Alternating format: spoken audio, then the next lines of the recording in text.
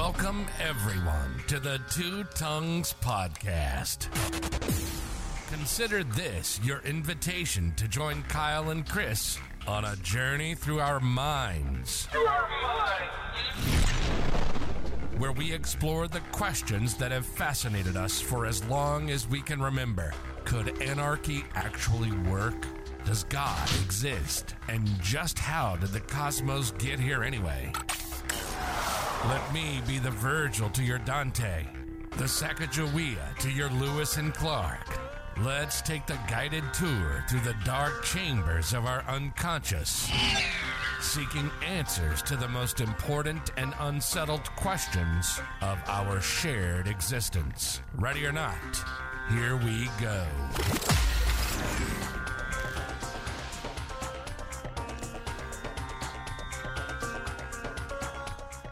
Ladies and gentlemen, music off.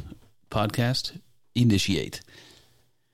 All right, guys, welcome back. Maps of Meaning Part 4, continuing our Jordan B. Peterson lectures. So we're getting towards the end, and we got this interesting spot that we're in now in the book where Jordan pivots from talking about kind of ordinary experience, our day-to-day, and our kind of individual psychologies, understanding ourselves and how we think and all that sort of thing, how we see ourselves, the stories we tell about ourselves, all that business. And he pivots there from kind of talking about this on an individual basis to talking about it on a mythological basis. So I want to recap something that Jordan said to try to make this sink in a little bit. And I really can't remember. I can't remember if this came up in the last episode or not. But the idea of a story versus a meta story, or a hero versus a meta hero.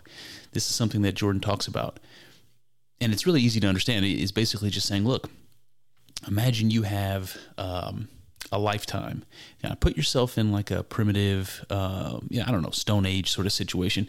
You're living in a tribe. You're living hand to mouth. That's the way human beings lived for most of our existence. So put yourself in that position, and imagine throughout the course of your life you see admirable things from people, admirable acts. Okay, so maybe somebody in the village got attacked by a crocodile or something, and one of the villagers jumped in the water and risked life and limb to save the child that was in the alligator's jowls or something like that. So maybe that happened. Maybe there was a period of time where the village was starving. Maybe not a lot to eat and really desperate time, and some member of the or multiple members of the tribe, they go out into the wilderness. They take risks. They bring back some meat or whatever it is. So you've got these people that are taking risks. They're putting their life on the line, and they're doing it selflessly. They're doing it for other people. So you see this sort of thing being done. Maybe you see it happen 5, 6, 20, 100 times in your life. I don't know. But each time you see something like that, you recognize, hey man, that person is heroic. They're acting heroically. I can't believe they did that. What a great thing. That's how we see each and every one of those individual examples. But what we can do, though, is we can look at all of those different situations and think about what was heroic about them all, right? They're all different situations. One time somebody had to leave to go find food. Maybe somebody had to put their life at risk to save another member of the tribe or whatever it is. Each one of these examples is different.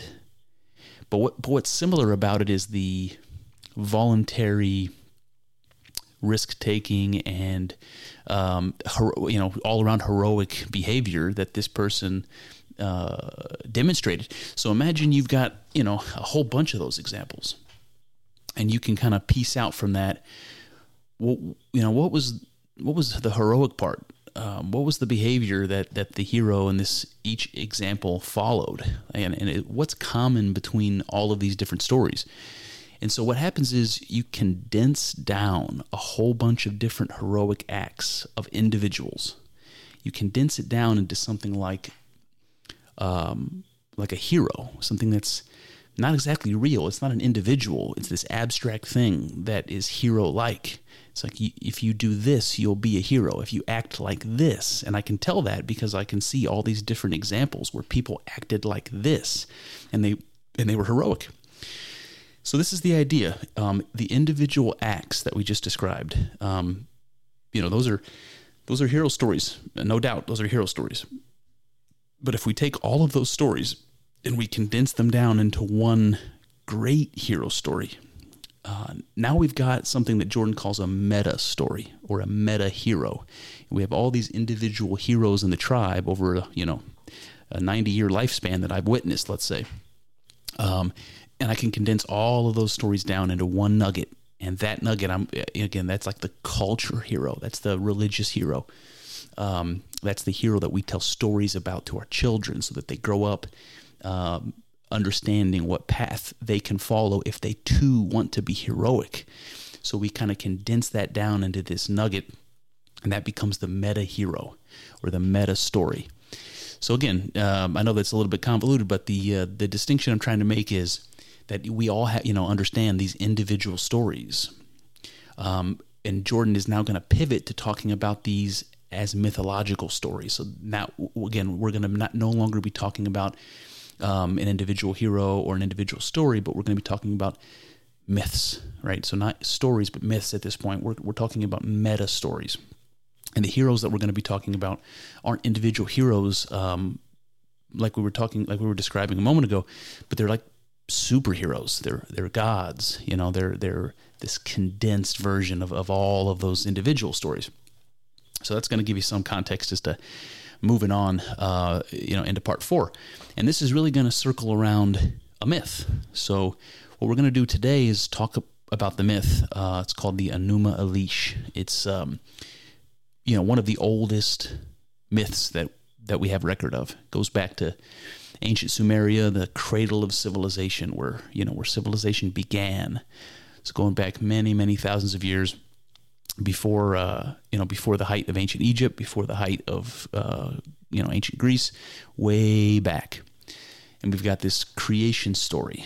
Again, it's called the Enuma Elish. We're going to read it. We're going to summarize it a little bit. We're going to read bits and pieces from it. We're going to talk about it quite a lot.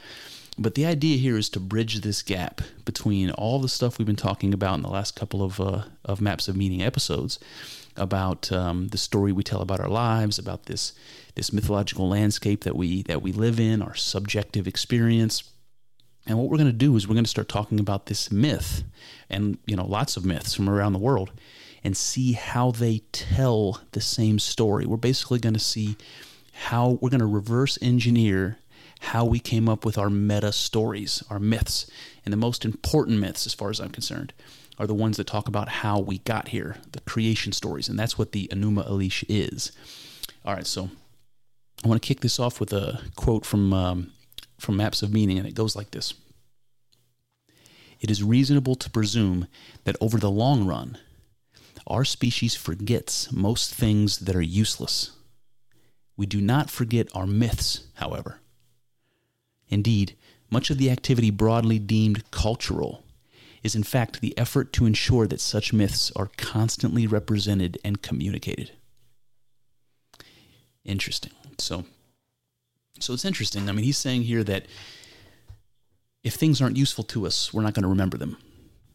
And we like to think about, in the modern era, these myths as these old stories that, maybe they had some meaning once upon a time, but they're empty now. They're fables. They're fictional stories that don't have any meaning. That's kind of the modern take on mythology. What he's saying is, look, if that were true, we would have forgotten that. We would have forgotten these stories. Why are we continuing to tell them? Why is it so important that we remember them? We don't even really understand it. We just keep telling the stories. And he's just pointing out here that, look, it's not fair to write off myths as fables and phony stories because, the bottom line is we keep telling the stories. Why are we keeping them alive if they're useless? So there's something here. There's something more here to these myths, and that's what we're going to get into. So again, Jordan's just basically saying that we continue to tell the stories because the message in these myths is so important that we can't allow it to disappear. So we keep telling the story, even though most of us, I would say, don't understand the meaning behind these myths that we're telling. We don't really understand it. We just keep telling the stories, maybe because it's tradition, because it's habit, because your parents did it and your grandparents did it and all that. But still, there's something of value there that is allowing us or preventing us from writing off these stories and not repeating them to our children, because we're still doing that, even in the modern world. Okay, so myths are important. Let's get into it. All right, so the opening section here I call Our Lives versus the Stories We Tell About Our Lives. All right, so it opens up like this. The world as forum for action. And you remember Jordan talks about, he just makes a distinction between the world, he calls it as place of things, which is sort of how the scientific perspective looks at the world. And then he contrasts that by saying the world as a forum for action, which is just saying the world that we actually experience, the world that's meaningful to us, is a place where we can do things. So that's how we want to look at the world, as a place like that, not as a one-dimensional dry scientific world. We want to look at it the way that it seems to us. And the scientific world is not, I think you'd all agree, it's not the way the world seems to us. There are parts that maybe are, but for the most part, we don't look at the world and see electrical activity and compounds and atoms and electrons floating around and swishing orbitals. We don't think about that stuff. It doesn't seem that way to us. How the world seems is again, not exactly a scientific perspective. It's something different. So that's what he's talking about here. He says the world as forum for action comprises 3 constituent elements of experience and a 4th that precedes them. Okay, so this is interesting because this is the first time we've talked about these 3 constituent elements already: the known, the knower, and the unknown. We talked about that because that's how we see ourselves, and that's how we tell kind of the story that we tell about our lives. It involves these 3 components. And what he's trying to do here is talk about how you also see them in myths. But he introduces a 4th one, which I thought was kind of strange, actually. But I think he's trying to draw attention to something, and we'll get to it. But he's saying that we've got these 3 constituent elements of our experience: the known, the unknown, and the knower. And then we've got this 4th thing that comes before them. He says it precedes them. So it goes on like this. The unknown, the knower, and the known make up the world. The indeterminate, and this is an interesting phrase, pre-cosmogonic chaos preceding their emergence serves as the ultimate source of all things, including the 3 constituent elements of experience. All right, so pre-cosmogonic chaos. Let me just define this one for you. It's a mouthful, although I do kind of like it. So you can see pre-cosmogonic. That just means before the cosmos. So before there was anything material here, there was this chaos, this pre-cosmogonic chaos. So we just call that chaos for simplicity. And it came first. And from it comes the known, the unknown, and the knower. So here's the first time in the book, kind of in the middle of the book, where Jordan seems to make a distinction between the unknown that we've been talking about, so far in the last couple lectures, about the things that we individually don't know, and the way that we, experience those unknown things and generate knowledge from them and build our world with that knowledge. We talked about that in the last episode. So we kind of know about this unknown. But he's making a distinction when he talks about pre-cosmogonic chaos. Because remember, when we use the word chaos before, it's the same as the unknown. The words meant the same thing. So why is it now that this pre-cosmogonic chaos is somehow this 4th thing? It's different from the unknown. I thought that was interesting. It's like chaos is presented here as God, as the source and the structure of reality, where the unknown that we talked about before is just limited to an aspect of our experience. So I'm not sure why he's bringing this distinction up now, but he is. So the unknown is transformed into the known and used to build our subjective worlds, our world of experience. So how is it different from this mythological perspective, where chaos is creating the cosmos? So we'll get there. I think it's interesting that he brings this up kind of right in the middle of the book. And what he's getting at here, I think, is, well, I'll try to make it clear here. This extends it like this. He says the pre-cosmogonic chaos tends to take metaphorical form as the Ouroboros. So we talked about that before. This is the serpent, the snake that swallows its tail, or the dragon that swallows its tail. It looks like a circle. That's something that Jung called the round, the complete, the wholeness. That's the thing that the mystic experience tells you about, the oneness. So this is the mythological image of it. The Ouroboros is the self-consuming serpent. And Jordan says the Ouroboros represents the union of matter and spirit. Okay, so I have to remind you, when Jordan talks about spirit, or at least when Carl Jung talks about spirit, he means something like psyche, like what we would say today, psyche. In the old days, maybe we'd call it soul or spirit, but I think psyche is more appropriate in the kind of modern world. It's that subjective world. It's the world that is order. So he says that the pre-cosmogonic chaos represents the union of matter and psyche, let's say, matter and spirit, and the possibility of transformation. He says the Ouroboros serves as a primal source of the mythological world parents, the Great Mother, nature, deity of the unknown, creative and destruction. The Great Father, culture, deity of the familiar, tyrannical and protective, and their divine Son, the knower, the generative word, the process of exploration. All right, so let's unpack that a little bit. So the Ouroboros, this thing that existed before the cosmos, he's saying that what that is a combination of the Great Mother and the Great Father, the known and the unknown, and also the knower, the divine Son. So all of these things sort of rolled up into one, something like that. That's how we're supposed to understand this.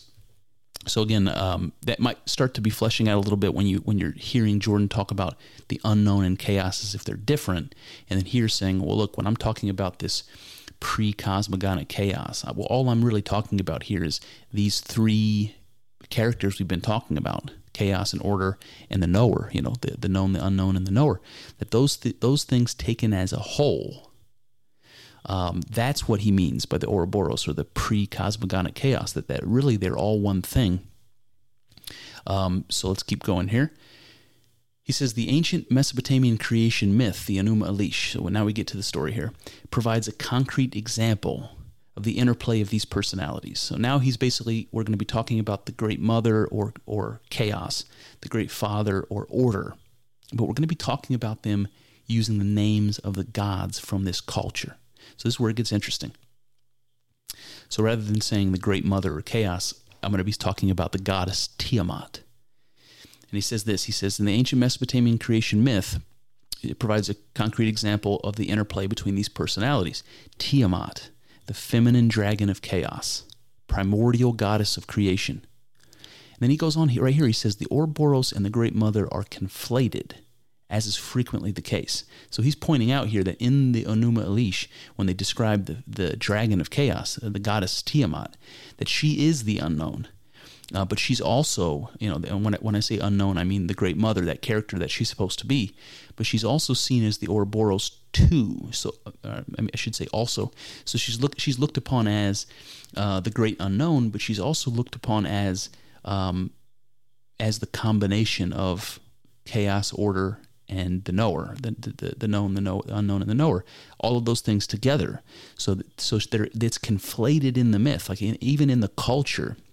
They didn't really make a distinction between the goddess Tiamat and, like the structure or the matrix of being, the thing that all of everything comes from. That's Tiamat.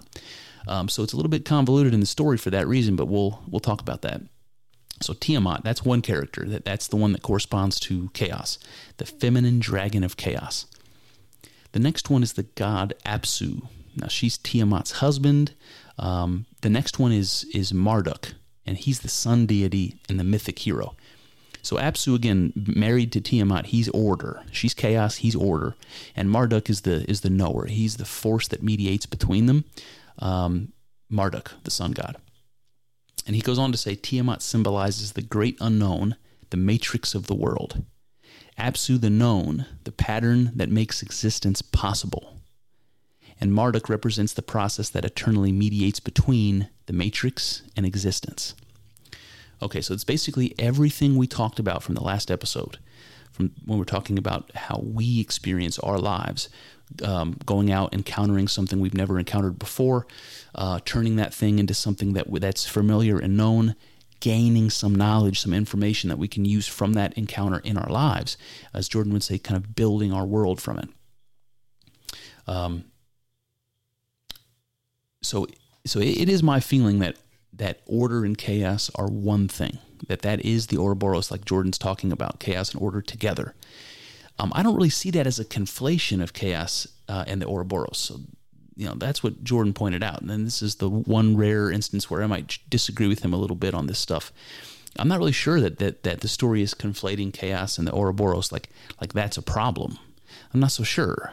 And I think if we look at chaos and order by themselves, then again we're missing something. If we're looking at those characters, you might say, by themselves, that we're missing something. But I'm not sure that the conflation is a problem, only because you can't have one without the other. The Ouroboros is chaos and order together. So the pre-cosmogonic chaos that he's talking about, it includes chaos.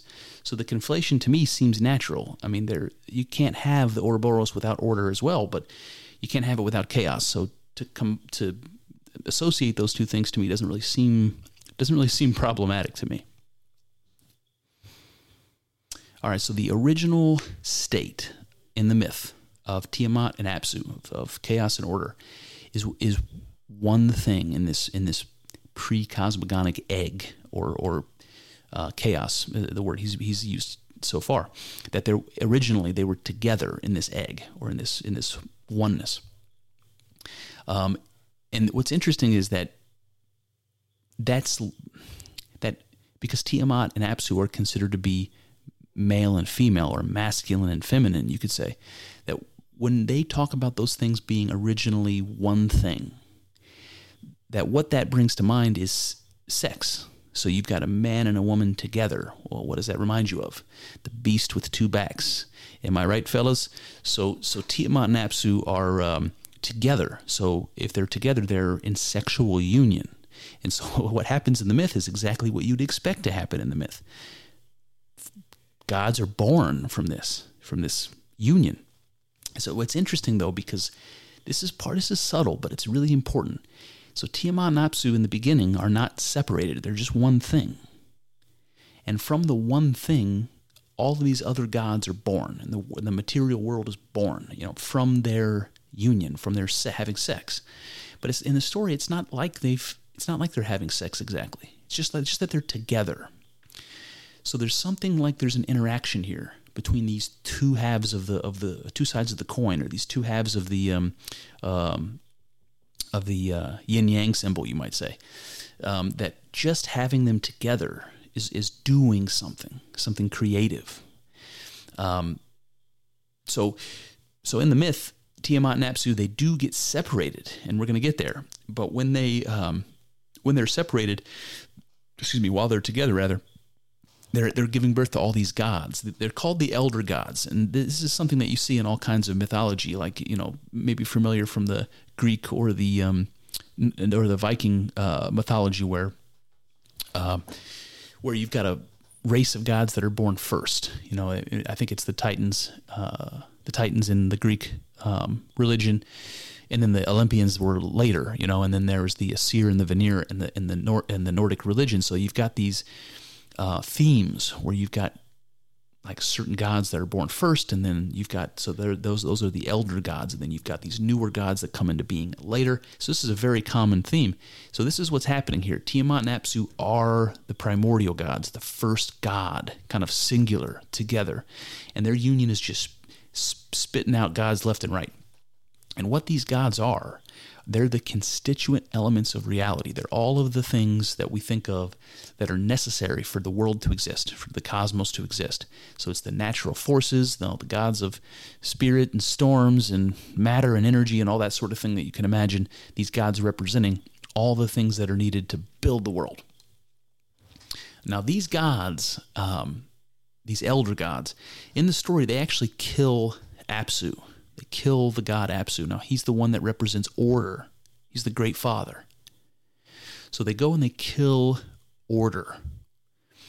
And Jordan says that when the gods kill Apsu, he says, what they don't realize is that they unconsciously depend on Apsu.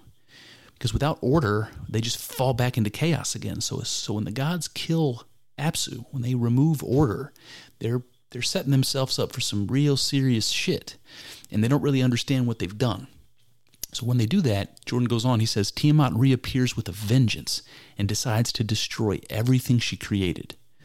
Her children send one volunteer after another to overpower her. So these are all the elder gods. They're one after another going after Tiamat, trying to destroy her, because if they don't, she's going to kill them all.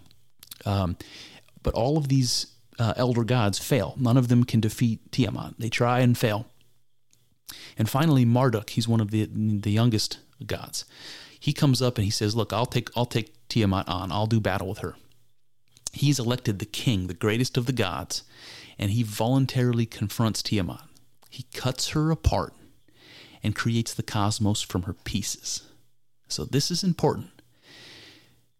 It's important for a couple reasons, because Jordan has already talked about how we, psychologically speaking, encounter the unknown and build the world from the information we get from that encounter.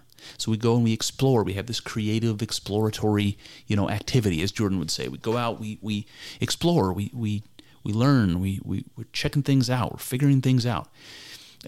When we do that, we use that information to build our world, the world that we understand, the world that is order, as we talked about in the last episode. So when Tiamat gets cut apart and her body gets turned into the cosmos, this reminds me not only of Jordan talking about building the world psychologically, and you can see that this Tiamat story and Marduk and Tiamat here are maybe a meta story there. It's a myth that tells us about that same process that we go through in our individual lives. But we can look at this story, even as children, when we don't understand, when we don't have enough life experience to understand what the heck it is we're looking at. We can read or listen to the story of Tiamat and Marduk, and we can understand. Maybe at some point in the future when we're developed enough to kind of get to that psychological stage to identify with Marduk. We say, look, I know the story. I know the hero has to go out and fight with the unknown and create the world out of it. And eventually I'm going to realize, because that story keeps being told and told and told, that I'm Marduk. I can follow that example that I've been hearing about from my parents and grandparents my entire life. I can go out into the unknown. I can quote unquote do battle with Tiamat. I can do that. And that's what the story of the myth is telling you. The other thing that's interesting is the connection between Tiamat being cut up and created into the cosmos with lots of other myths. And this isn't something that Jordan specifically talks about, but I've talked about it before, and I'll bring it up again, is that in myths from all over the world, you see the same story. The story about this primordial god being, dying and having its body, or sacrificing itself to create the cosmos from its body. That this is a story we see, obviously, in Mesopotamia, this really ancient story in the Enuma Elish, but we also saw it in the Viking religion with the god Ymir, who we talked about. He's this primordial frost giant who dies, and his body gets used to create the world. The examples with Ymir are similar to a story we hear in China about a god called Pangu, and from India about a god called Prajapati. And in all three of these situations, and there are probably others, these are the ones I know of, in all three of these situations, the same thing's true. The stories are a little different, but in all cases, the primordial god is torn to pieces, and its body is used to create the cosmos. So it might be, like I said, its bones turn into the mountains, its eyes turn into the sun and the moon. It's whatever. Its hair becomes the stars. Whatever it is, there's all sorts of little details like that about how its body, its blood becomes the oceans, or whatever it is. That are used to describe how the god is literally used to create the world. The god that represents chaos, All right, so in all cases, whether we're talking about Tiamat, Ymir, Pangu, Prajapati, in all cases, order is created from chaos. The idea that the union of Tiamat and Apsu is generative is understood. It's understood fractally. And so this fractal word comes up every time we talk about the mystic experience. So I just want to point out here that what we're seeing in the story, and this is also going to ring true because we talked a lot about this idea of as above, so below before, where we can look at, let's say, ourselves and the world that we know, and we can deduce things about the heavenly world or about God from it, and vice versa, that corresponds to this fractal idea from the mystic experience that that all things are just a representation of God, ad infinitum, forever and ever. So we understand, obviously, sexual union, like we talked about, a man and a woman, masculine and feminine. When those principles join, when the body of a man and the body of a woman come together, that what we're doing is we're sort of, in some ways, it's a ritual, it's a recreation of the original union of Tiamat and Apsu. When I come together with my wife, let's say, and the creative act of coming together creates children. So it's not far-fetched to look at that, to understand, and I don't care how far back in history you go, we understand sex. That's the one thing we understand, all right? So, you can see the sexual union of animals and of humans in your environment. You can see the creation of children. Maybe you make that abstraction even to the growth of plants and plant life. Maybe you can make that connection. So you see it all around you, and so it makes sense that that's how it must be with the gods. That's how it must have been with Tiamat and Apsu. And that's what I mean, this fractal thing. It's like the world of the gods is a mirror of the world of man. And so it wouldn't be at all unusual to understand this union of Tiamat and Apsu as sexual and creative. And it's symbolic and it's hard to understand because it's so abstract, but it corresponds exactly to what we understand about sex and creation.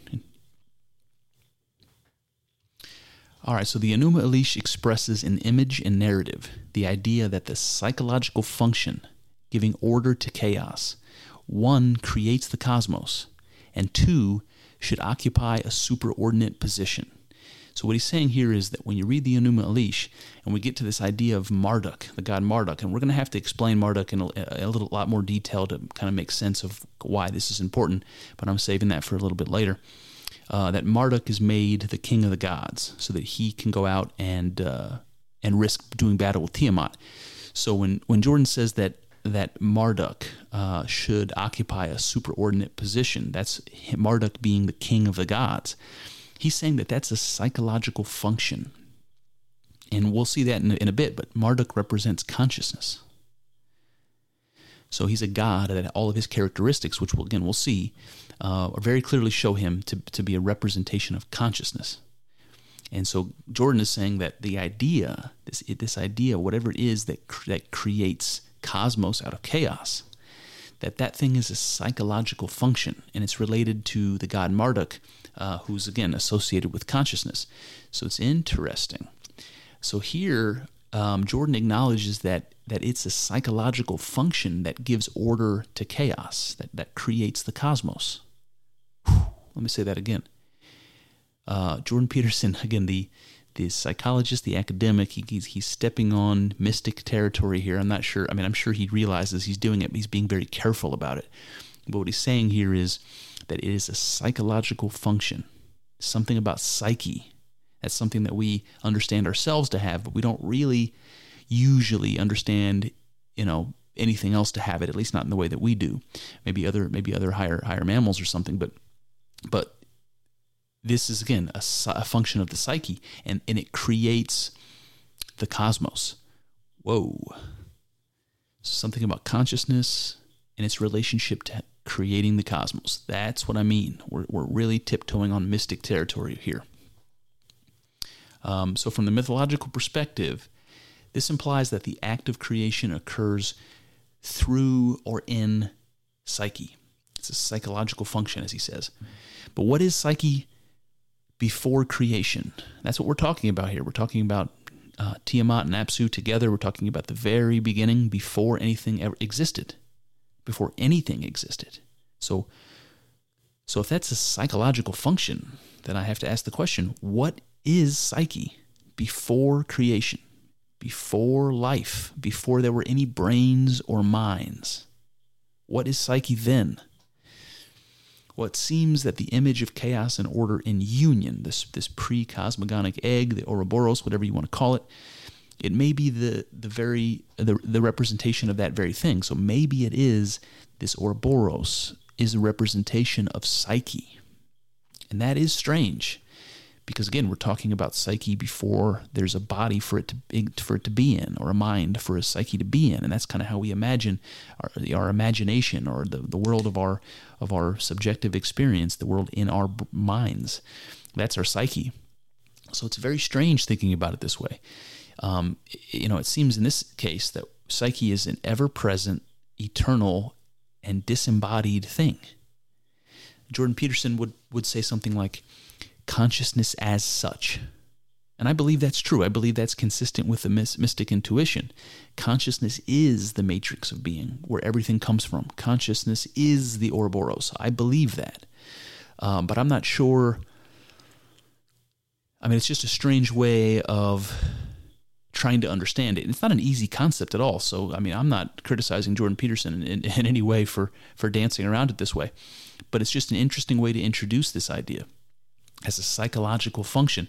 And when Jordan says consciousness as such, that's something that as such suffix. He's basically saying, look at it as all by itself. Consciousness as such. Not tied to anything, not coming from anything, not, dependent on anything, just all by itself. Imagine that. Might help if you close your eyes. Imagine that. Consciousness all by itself. So that's the thing he's alluding to as the matrix of being, as the Ouroboros. Interesting. All right. Where do we go from here? Okay. The great dragon of chaos, Jordan says, might be conceptualized as pure information, as latent information. And that's something we talked about in the last episode. It's a really interesting idea. But the dragon of chaos might be conceptualized, and then we're talking about the Ouroboros here, as latent information before it is parsed into the world of the familiar, the unfamiliar, and the experiencing subject. So before the knower and the known and the unknown, there's this Ouroboros. He says it is the primary element of the world, which is decomposed into cosmos, and the exploratory process which separates the two.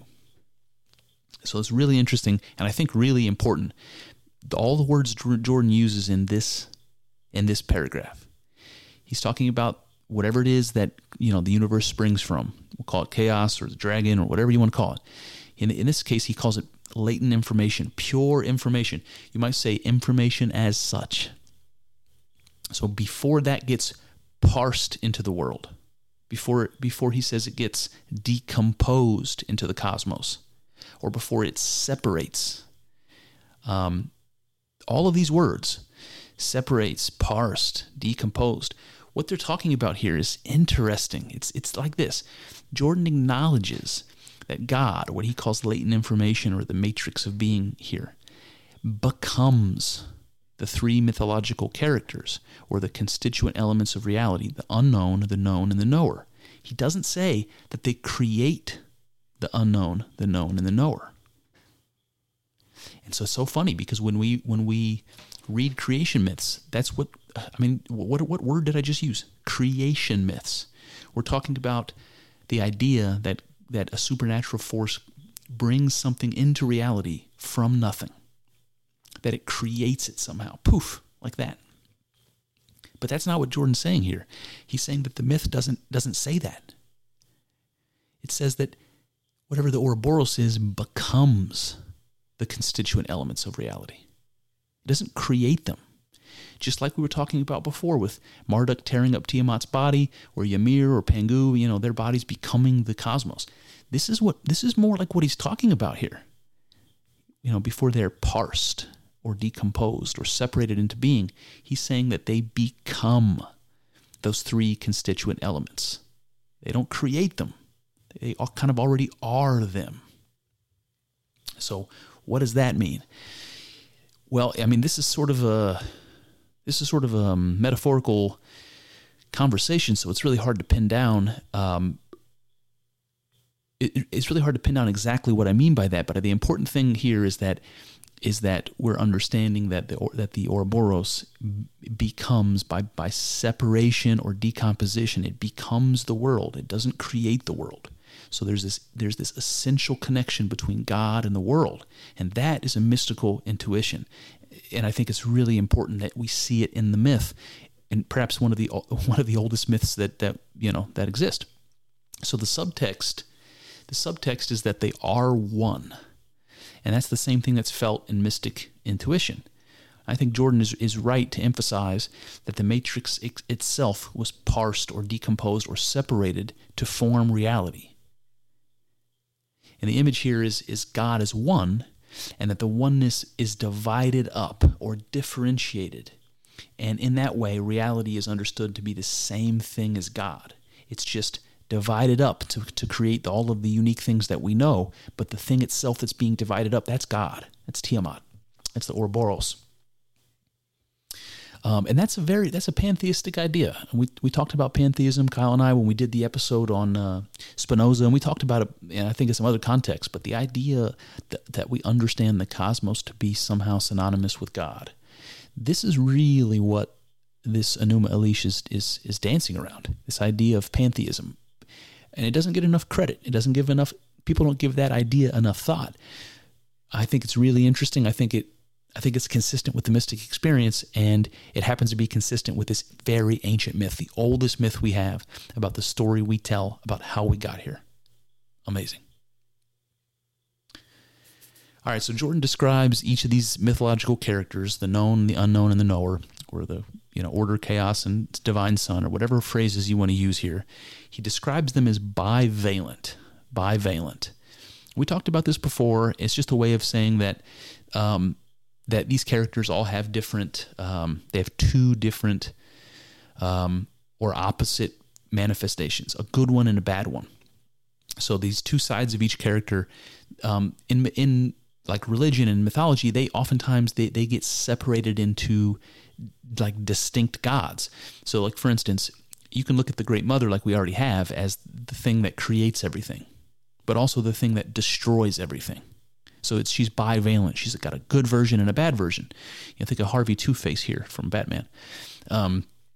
The same thing with the Great Father, with order. Order is the culture, the thing that protects you from the wild, from nature. But it's also tyranny. It's also the thing that micromanages, and it's like a little bit of order is good, a lot of order is really bad. So this is what I mean, that each of these characters is bivalent. They're seen as having these kind of two opposing characteristics, and this is something that's important. It goes back to this idea that we talked about before, even just talking about Tiamat and Apsu together, chaos and order together, is that's the way that Jordan talks about the matrix of being, the whatever the cosmos comes from. He talks about it as a union of opposites, which we've talked about before. It's like, in a way that when you take them together, they kind of disappear. They kind of don't exist. It's like good and bad. If you take them together, what do you have? They sort of cancel each other out. You sort of have nothing.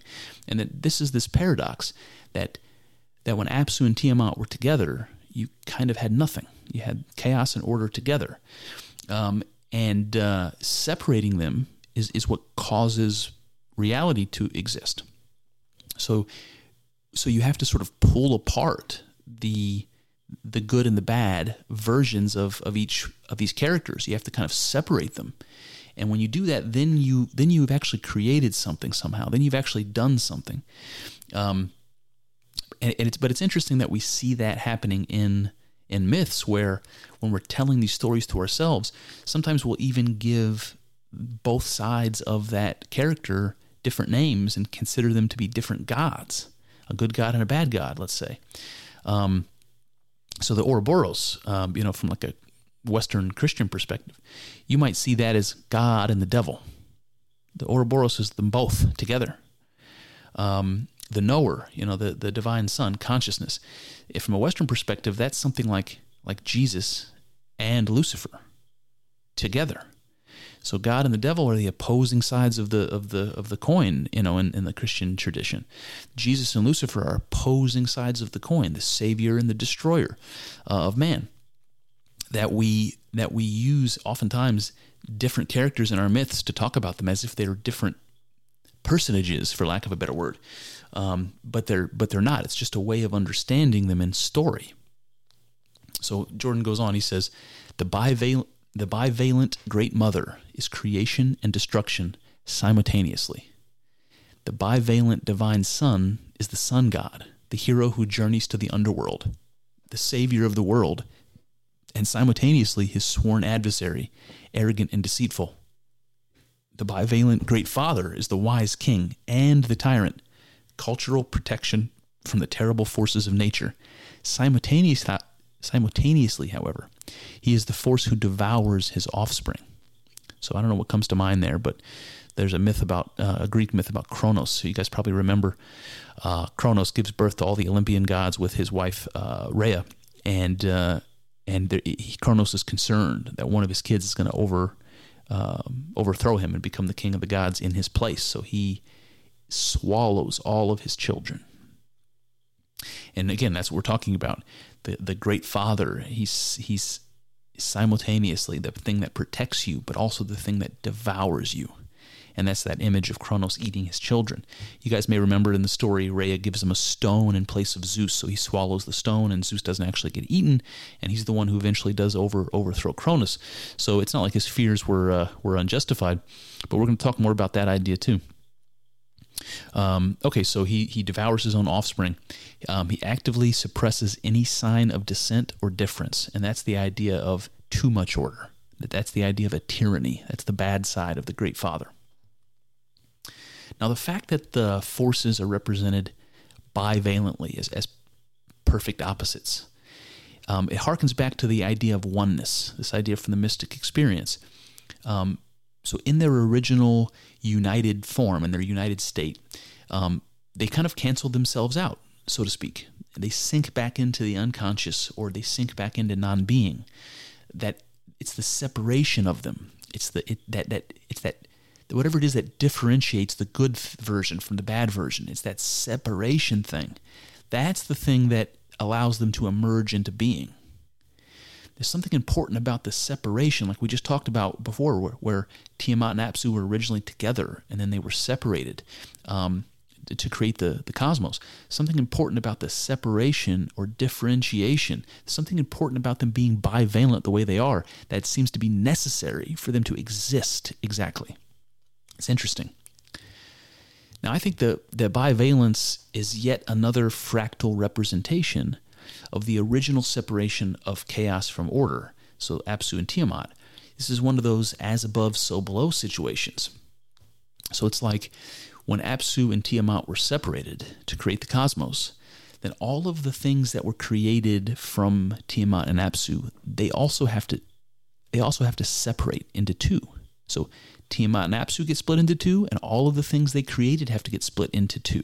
All of the gods are now a good and a bad version of themselves.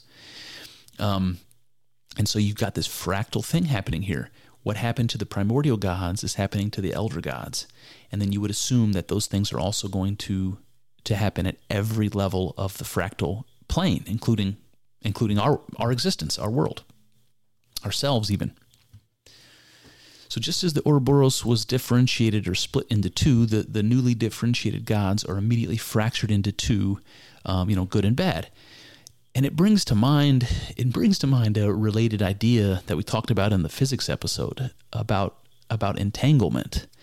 There's this idea in physics that if things are created in the same quantum event, that they're always connected. So even though they're separate things, and they might even be separated by, infinite distances, let's say, or even times, or even dimensions for that matter, that physicists believe that they're always going to act identically. If one changes, the other one changes. It's as though they're one thing, even though they're two. And this is what comes to mind. It's like at the most fundamental level of reality, at the quantum level, things are like this as well. They're in multiple forms that are really one, just like we're seeing with Tiamat and Apsu, just like we're seeing with these bivalent versions of all the other gods that, again, seem to be just sort of a mirror, a fractal mirror of this original separation of chaos and order. And it's that differentiation that's responsible for the emergence of being, for reality. All right, change course a little bit. We're going to talk about myths a lot, and we're going to focus on the Enuma Elish today, but when we go on, we're going to talk about Egyptian myths. You've seen me pepper in myths from China and India and, Greece and Rome, and that we'll just keep doing that. So we really need to address a question, which is, why do similar myths appear all over the world and all across space and time? Can we meaningfully compare myths across different cultures? Like, is it, if one society tells a myth, it happens to be similar to another one, but they're separated by, impossible distances and impossible stretches of time. Let's say there's no connection between the two cultures. If they have a similar story, can we talk about them? Can we compare them? If there isn't a connection between those people, do we have any basis of talking about those two stories or multiple stories together? Can we do that? Is it okay? Is it meaningful? Is it wrong? There's a lot of scientists that would say, look, if there's no connection between the people, you cannot compare their stories. If you're doing that, you're just reading into it, because the cultures are so important in how these people develop and how their ideas develop. It's really not fair for you to compare stories that are being told by people who have no connection between one another. Well, Jordan and Carl Jung have a very different philosophy there. So, and I would side on their side here in this situation, but there's some reasons why. So let's talk about that. Carl Jung attempted to account for the apparent universality of world interpretations of common mythic stories with the hypothesis of the collective unconscious. So we've heard that word associated with Carl Jung, the collective unconscious. Jung believed that the religious or mythological symbols sprung from a universal source, whose final point of origin was biological and heritable. Okay, so Carl Jung's saying, look, yes, we can compare similar stories across time and space, even among people who have no connection with one another. Why can we do that? Because the stories they tell, the characters, let's say, and the stories that they're telling, the myths that they're telling that make up their culture, that those things come from the same source. So it doesn't matter where when the stories were told or in what context, because all of the meat of the story is coming from this place called the collective unconscious, and it's something that is ultimately biological and heritable. He's saying it's something that we inherit from our parents, just like our DNA. Interesting. All right, Jordan goes on to say his collective unconscious was composed of complexes. So we heard the word archetypes talked about before in that context. Archetypes are what's made up here in the collective unconscious. But we're going to talk about something here called complexes, which is a little different. So he says that the collective unconscious was composed of complexes, which he defined as heritable propensities for behavior or for classification. Jung did not really believe that individual memories themselves could be transmitted. When he speaks formally of the collective unconscious, he is at pains to point out that it is the possibility of categorization that is inherited. So that's interesting. He's saying, look, it's not like I can pass along my memory to my children. I can't do that. But there's something in our biology, and I don't know if we can say whether it's psyche or whether it's, in our DNA, if it's, in our strictly in our biology or something else, but that there's something there that we do pass to our children. And that's something that is what he calls the possibility of categorization. It's like we all have this similar faculty to categorize things. And why is that important? Well, let's keep reading. How can the fact of patterned stories, archetypal stories, be reconciled with the apparent impossibility of inherited memory? So this is a question that Jordan asks. Individuals serve as the temporary agents of embodied memory for the entire culture at any given locale and time. Well, that's also an interesting idea. So you can imagine you and I, that what we are is an embodied memory of our entire culture. Think about that. You grew up in a particular culture. You learned how to exist in that culture. Now, everything you do, everything you think, every action you take, everything you want, everything you value, all of that stuff has been, in some sense, influenced by what's been taught to you and demonstrated to you by the people in your lives. And all of that stuff is happening within a cultural context, within a sort of a larger societal context.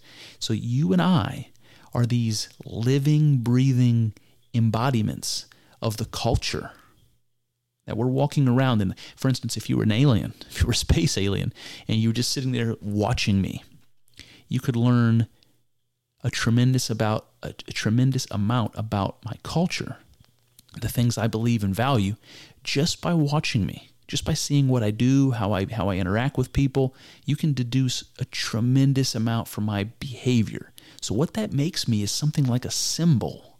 Just like I look at a symbol or one of these images from my psychedelic or mystic experience, and I'm teasing out meaning from it. Or maybe I'm doing the same thing with a dream image or something. I'm teasing out meaning and information out of this symbol. That there's something like that we are. We're like an embodiment of our culture, a symbol that you can examine and deduce what the culture is from just watching me. I'm a living, breathing, microcosm of the culture. And remember the culture is what Jordan calls mythologically the Great Father. That's order. So we're something like that. So he goes on to say, the behavioral patterns that make up our stories might be regarded as stored in our social behavior. This implies that such patterns may be abstracted from that behavior at any time. The collective unconscious is, from this perspective, embodied behavioral wisdom. Here it is. It is the cumulative transmitted consequences of the fact of exploration. Whew. So something about this exploratory process that all of life has participated in since the very beginning, that all of that sort of stacks up on top of each other and gets passed on to us from our DNA and from our culture. It's somehow both. He goes on to say the collective unconscious that constitutes the basis for shared religious mythology is in fact the behavior that we have been generated, transmitted, imitated, and modified by everyone who has ever lived everywhere. Images of these behaviors and of the transcendent place where they occur, the universe of chaos and order, constitute metaphors, symbolic images. Okay, interesting. So the collective unconscious is the symbolic representation of all of the behavior that's been generated and modified throughout all of the history of life, and that's something that we can all tap into. We're all just the latest manifestation of that life, right? So we all have the ability somehow to tap into it. Again, it is sort of a phenomenon of the psyche. It's not something that necessarily exists in the world, but it is something that we share. All right, he goes on. Most objects of experience have some properties in common, while varying with regard to others. Generally, the similarities and the differences are both significant. We seem peculiarly aware of our differences, however, and not of our similarities. I think this is in part because we are not built to focus on the predictable and familiar. Our attention gravitates naturally towards those aspects of our environment that contain information. We're information foragers, you might say. And that there's a sort of a racist idea that pops up here, which is that what Jordan is saying here is that, everything is similar to certain things in some ways and different in others. Everything is. That's how we understand things. It goes back to that idea of categorization. He's saying, that's true, but we seem to focus mostly on our differences. That's what I mean when I say that there's some insights there to do with racism, is the idea that we are structured to go out and harvest information. And information is to be found in the unfamiliar, not the familiar. So we're kind of biologically programmed to notice differences, to notice the unfamiliar, to notice, in this kind of racial context, that you look different than me. That's something that might actually be a natural part of the evolution of consciousness, not just of human beings, but of consciousness of all living creatures. Again, I don't want to talk about this exclusively from a racial component, but I just thought that was interesting. But this does explain the tendency that we have to write off similarities in our mythic stories between cultures and across time. We just write them off. Our similarities, aren't important, let's say, so we just brush them off. But I think that's a big mistake. So it also illustrates that our instinct for meaning, which compels our consciousness to attend to the unknown, because it's interesting, when you see something you don't expect or something new or novel, it does grab your attention. It does grip you, as Jordan would say. But what I might say is that it hijacks our motivations. So I could be doing something, something intentional, and then something pops up that distracts me, something I didn't expect. Well, what am I doing? I'm not doing the thing that I was trying to do anymore. I'm now immediately focused on this thing that has hijacked my attention. And so that's the power of the unknown. It literally is going to hijack your motivation and steer you into acting towards it, even if you were doing something intentional that you needed to do and wanted to do. That the unexpected appearance of the unknown, it absolutely hijacks our motivations. We seem to have no choice other than to respond to it. All right, couple more here. Jordan says, it is the particulars of our individuality, our specific time and place, that differentiate us from one another. What unifies us is the fact of those particulars, the fact that we each have a specific time and place, and the implications of that fact for the nature of our existence. Whew, boy. So this is something that you might remember we had that podcast about a podcast where Jordan was talking to Ian McGilchrist, and he used the word thrownness to describe this, which it's a little bit poetic, but I think it's interesting. The idea that we all find ourselves in a particular time, in a particular place, in a particular culture and circumstances, that is random. We could have been born, in a different era, on a different planet, but we're born here and now. And this is something that McGilchrist describes as thrownness. It's just that we've just been thrown into this random, place. So I think that's an interesting concurrence. And Jordan's talking about it in exactly that way. And he's saying that that's actually the thing that makes us different, obviously, but it's also the thing that makes us the same. And there's paradoxes like this all throughout, and it's very important. The idea that all of us find ourselves thrown into a particular time and place.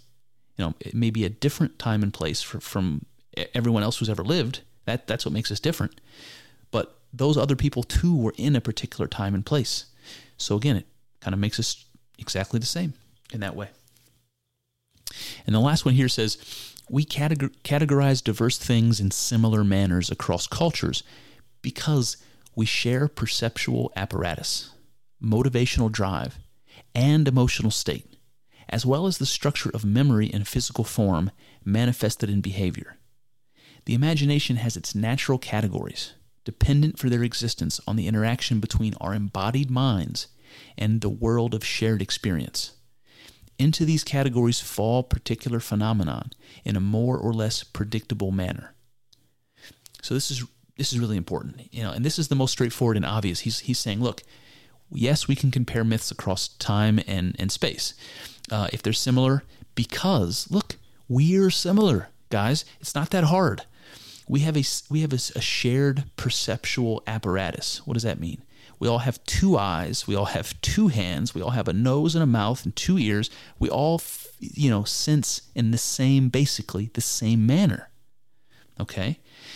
So if we all experience the world in a similar manner, might all of our stories that come from our experiences sort of flush out in the same way? Kind of seems like it might. And then he goes on to say that our sensory apparatus, that is manifested in our behavior. So it's not just that we see the world in a similar way, it's that we behave towards the world in a similar way. Okay. And then he goes on to say, even in our imagination, the natural categories that we put things into, even those things are based on the embodiment of our minds, which all of us have. Again, that's something we talked about earlier when we were talking about in the last episode, the homunculus, right? So we all are structured that way, with the same way that our minds embody the world around us. And then our experiences of the world, even those are all similar. They're all the same. We all, are born, we all live, we all die. We all fall in love, all that sort of thing. And he says, into these categories fall particular phenomena in a more or less predictable manner. Of course, I'm going to categorize things similarly to any other human being that's ever lived anywhere and at any time, because of all of those similarities. And so this is what Carl Jung was getting at with the collective unconscious, and when he's talking about categories. He says, look, the symbols that we use to tell the stories about our lives and our existence, that those are structured in a hierarchy, as Jordan will point out. And all of that structure is very much, and the categories within that structure are very much similar across the human, being. Across human being. It doesn't matter the time and the space. So, of course, we're talking about a similar psychology, a similar body, similar experience. So why can we not compare these stories if they're similar? If they're similar, don't you think they're similar for maybe the same reason? Okay, so this is what he's getting at.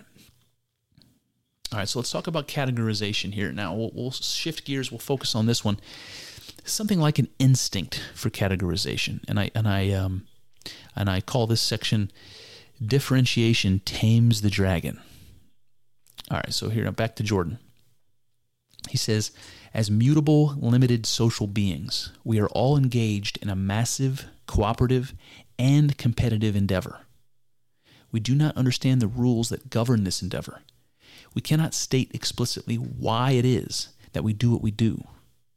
We are all, in consequence, imitating a story that we don't understand. This story is still implicitly contained in our behavior. This containment constitutes our mythology and our ritual, and provides the unconscious frames of reference within which our individual stories retain their validity. Wow.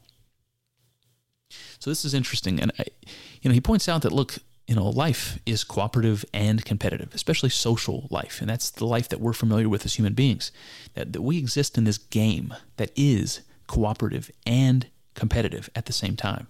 And even that reminds me of the fracturing or the bivalence that we talked about before, how every God has a good and a bad manifestation, and how even the primordial God, Apsu and Tiamat, were separated into two, that I said, should trickle down in a fractal manner to us, to reality, to what we experience. And this, I think, is what Jordan is saying. That our lives are cooperative and competitive. So even we find ourselves in this situation where we're working together and against one another at the same time. And I think that again is another fractal example of how that trickles down from the top to us. And he says that we don't understand the rules of the game. We don't understand the rules of the game of life. He says we can't state explicitly why it is that we do what we do. We don't know what the purpose of life is or the meaning of life is. We seek after that, but we don't know. We find ourselves in this game, playing this game that we don't understand. And he illustrates that by saying We are all imitating a story that we don't understand. And that reminds me of the way he talked about like children playing house or something, and how you could watch little toddlers pretend to be a dad or pretend to be a mom or something, and you can hear that maybe the phrases that they say, maybe where something they heard their mom say or their auntie say or their grandma say or something like that, and you can see how these kids are imitating what it means to be an adult. They don't understand what they're doing, but they're imitating it. And this is what he's saying we're doing, our lives. That we find ourselves playing this game, and we're just imitating a story that we don't understand. We're playing it out in our lives. We're embodying this myth. We can read the myth and see our lives play out exactly as the myth is describing. And he says this to describe that. He says the story is still implicitly contained in our behavior. I love that. I love that because it points out that you can know things that you don't understand. And that is so true. And it was such a surprise for me to learn that it was literally mind-blowing. The idea that you can act out in your behavior things that you believe without realizing that you believe them. And we talked about that before, where we said the college kid that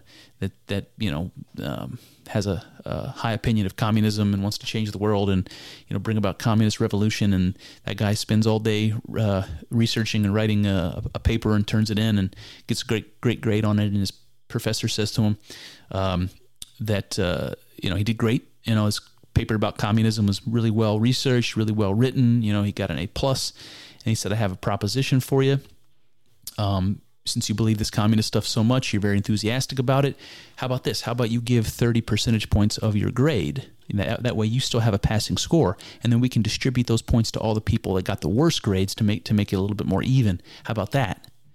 And the college kid says, fuck that. I spent all weekend writing the paper. I put the work in. It was hard. These guys were lazy. They didn't do it. They didn't take it seriously. Why should I be giving them my points?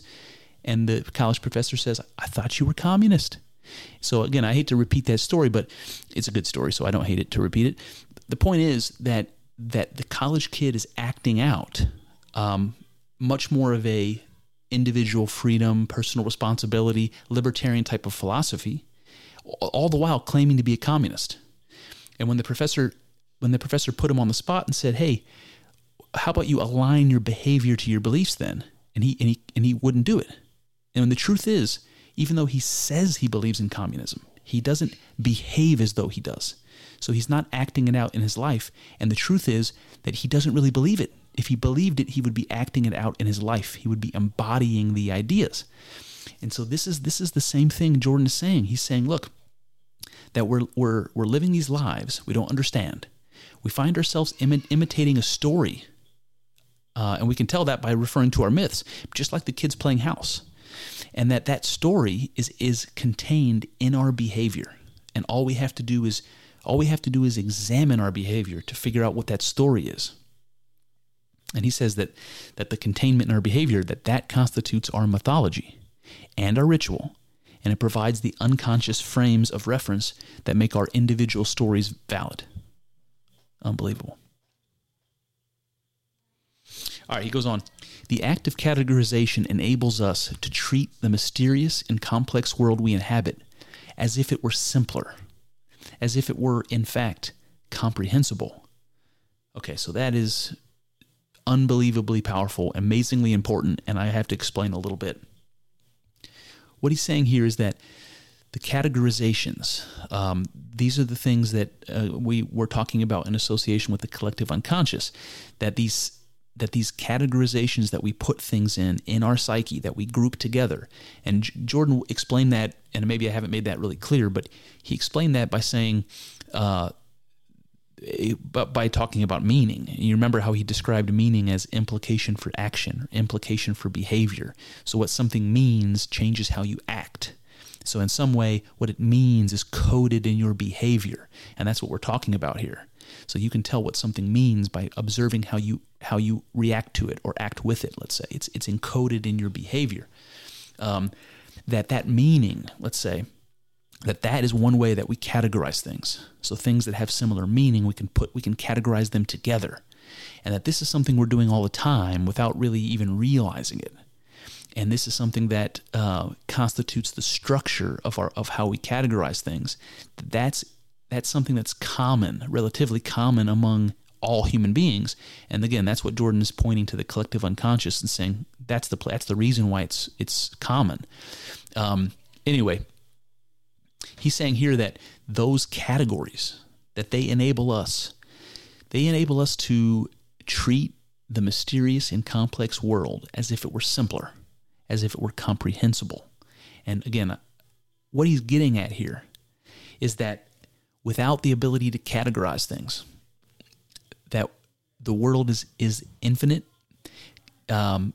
so complex and mysterious that we cannot even understand it. And this goes back to something that Jordan said, not in the book, I don't think. Maybe it was. Maybe in a lecture. But he was talking about this idea of representation and projection that we've talked about, and I want to continue to talk about just so I can try to understand it better. But he talks about that where he says, look, if you don't project a representation of an unknown thing, that you can't encounter that unknown thing, that there's something that's happening automatically, this function of representation and projection that's happening in our psyches that allow us to encounter and experience things that we don't understand. And it's hard to make sense of, but this is what he's explaining. And the idea that these categories allow us to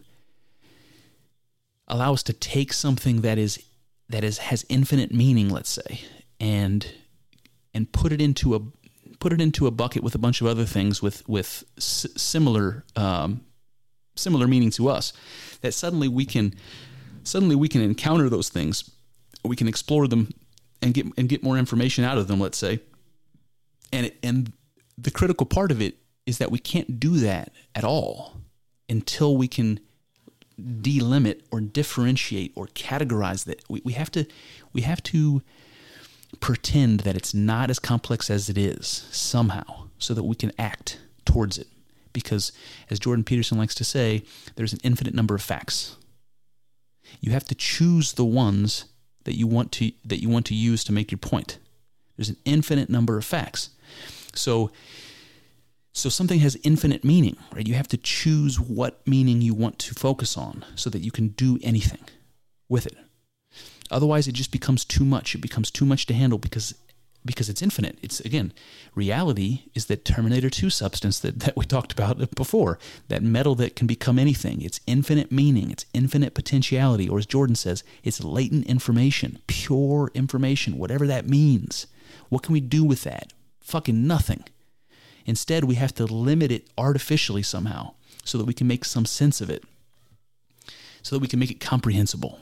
And we do that through our psyche, through this process of categorization. It's not clear what that exactly means, but we'll keep going. Now, I think that there is a connection here, a more important connection here, actually, between taking this incomprehensible world and making it comprehensible using these categories, using some delimiting, force. That this is actually a description of sort of how I believe the cosmos was created. From the mystic experience, what it tells you is that the world is God, and God is infinite, just like we talked about, mysterious and complex beyond compare, infinite and unknowable. And it has to represent itself, right? Because God is consciousness, like we've talked about. It has to represent itself in order to experience, because that's what God does, consciousness does. Consciousness experiences. And if God is all there is, which is what the mystic experience tells you, then what is it that consciousness is experiencing? It's experiencing itself. God experiencing God. How does it do that? The same way we just described, through representation. So, I believe that that the world that you and I exist in, that the material cosmos that we believe to be the end-all and be-all of reality, that what that is a metaphor of God. It's a representation of God. It's a way of making God comprehensible to himself, or itself, I should say. And I believe that is what you and I are. That's what being is. We are the thing that understands what we are. So I don't want to get too hippy-dippy and off track here, so let's just jump right back in. Jordan says, we perform this act of simplification by treating objects or situations that share some aspect as if they were identical. It is not so simple, however. So he's basically saying, look, categorizing things is not simple. It may seem simple. It's something we talked about being natural, happening kind of unconsciously all the time so that you can make sense of this infinitely complex world that you live in. So he's saying, look, it's really not simple.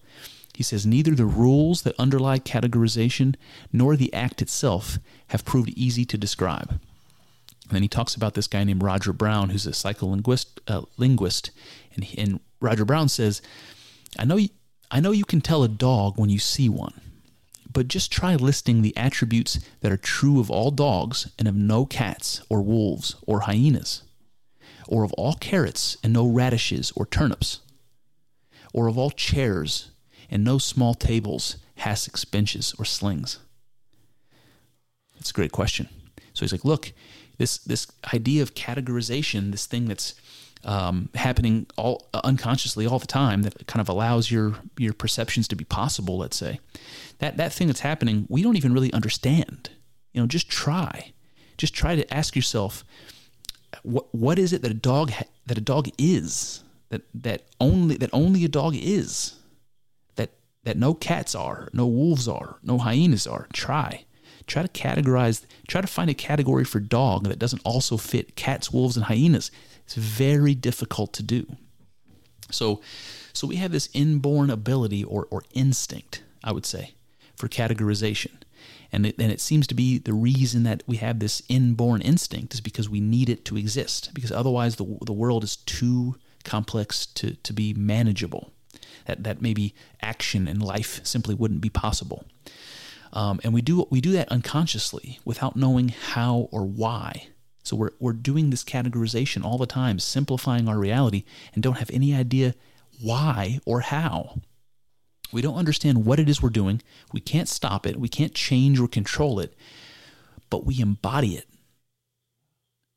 Amazing. We act it out in our being somehow. We are a living representation of the fact of categorization, and yet never stop to wonder, just what in the hell are we doing? It's amazing.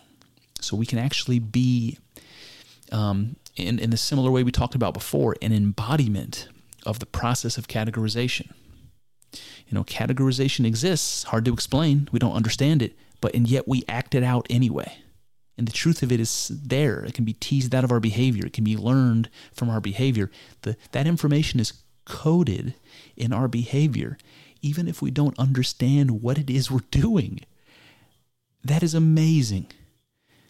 That is amazing. And I remember we asked the question before, what is information without a knower? And that's what comes to my mind here. Interesting. All right.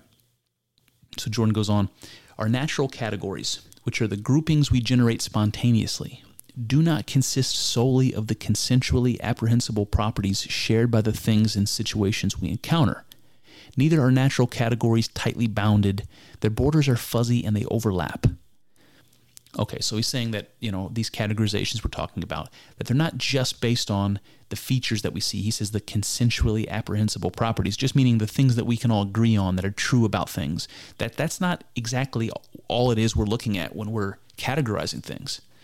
And even so, the categories themselves are not cut and dry, that their borders are fuzzy and they overlap, that there's nothing black and white about categorization. It's very gray and muddy and ununderstood. He goes on, we presume without thinking that we group things as a consequence of something about them, rather than as a consequence of something about us. What do all chairs share in common then? It isn't really something about an object, considered as an independent thing, that makes it a chair. It is rather something about its potential for interaction with us. Our action in the face of an object constitutes the most fundamental of all classifications, the classification from which all abstracted divisions are derived. The category of all things that make you want to run away when you look at them might be considered a very basic form of construct.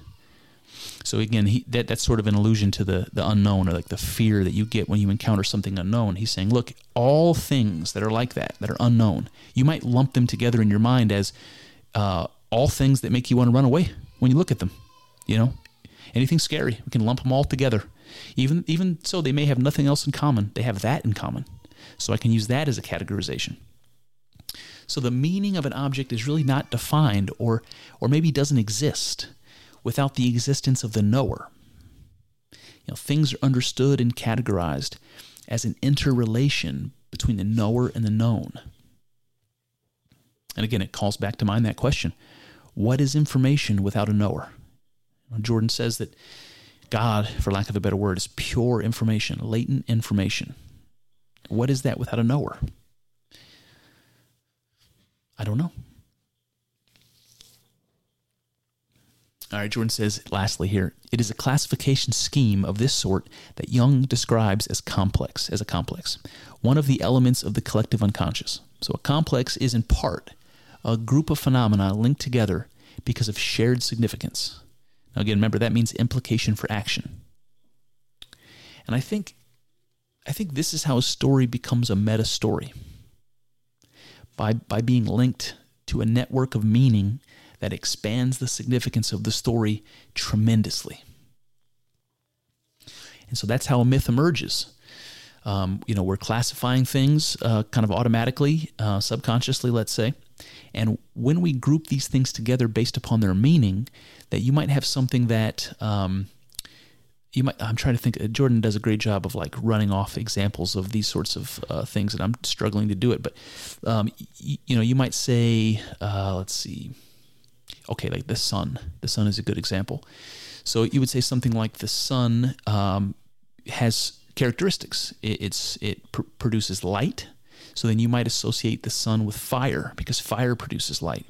The sun produces warmth. Again, that's another strength in association with this connection with fire. Then you might also think about it as something that defeats the night. So now maybe it has some other connotations. You might think about it as related to sight. Light is something that's important for sight. So now there's a element of consciousness that gets linked to the idea of the sun, the thing that illuminates, the thing that's ever present in the sky, that the all-seeing eye that watches you during the day. That all of these sorts of things can get grouped together with the sun, so that the sun is no longer just an orb in the sky, but it's got all of these network of extended meaning associated with it that are all based on how we're categorizing the sun in our psyche and connecting it with all of the other things that have similar meaning or implication for action. It was really interesting. All right, so the next section here is called "We Are the Embodiment of Our Symbols." I want to talk about this description that Jordan is going to give.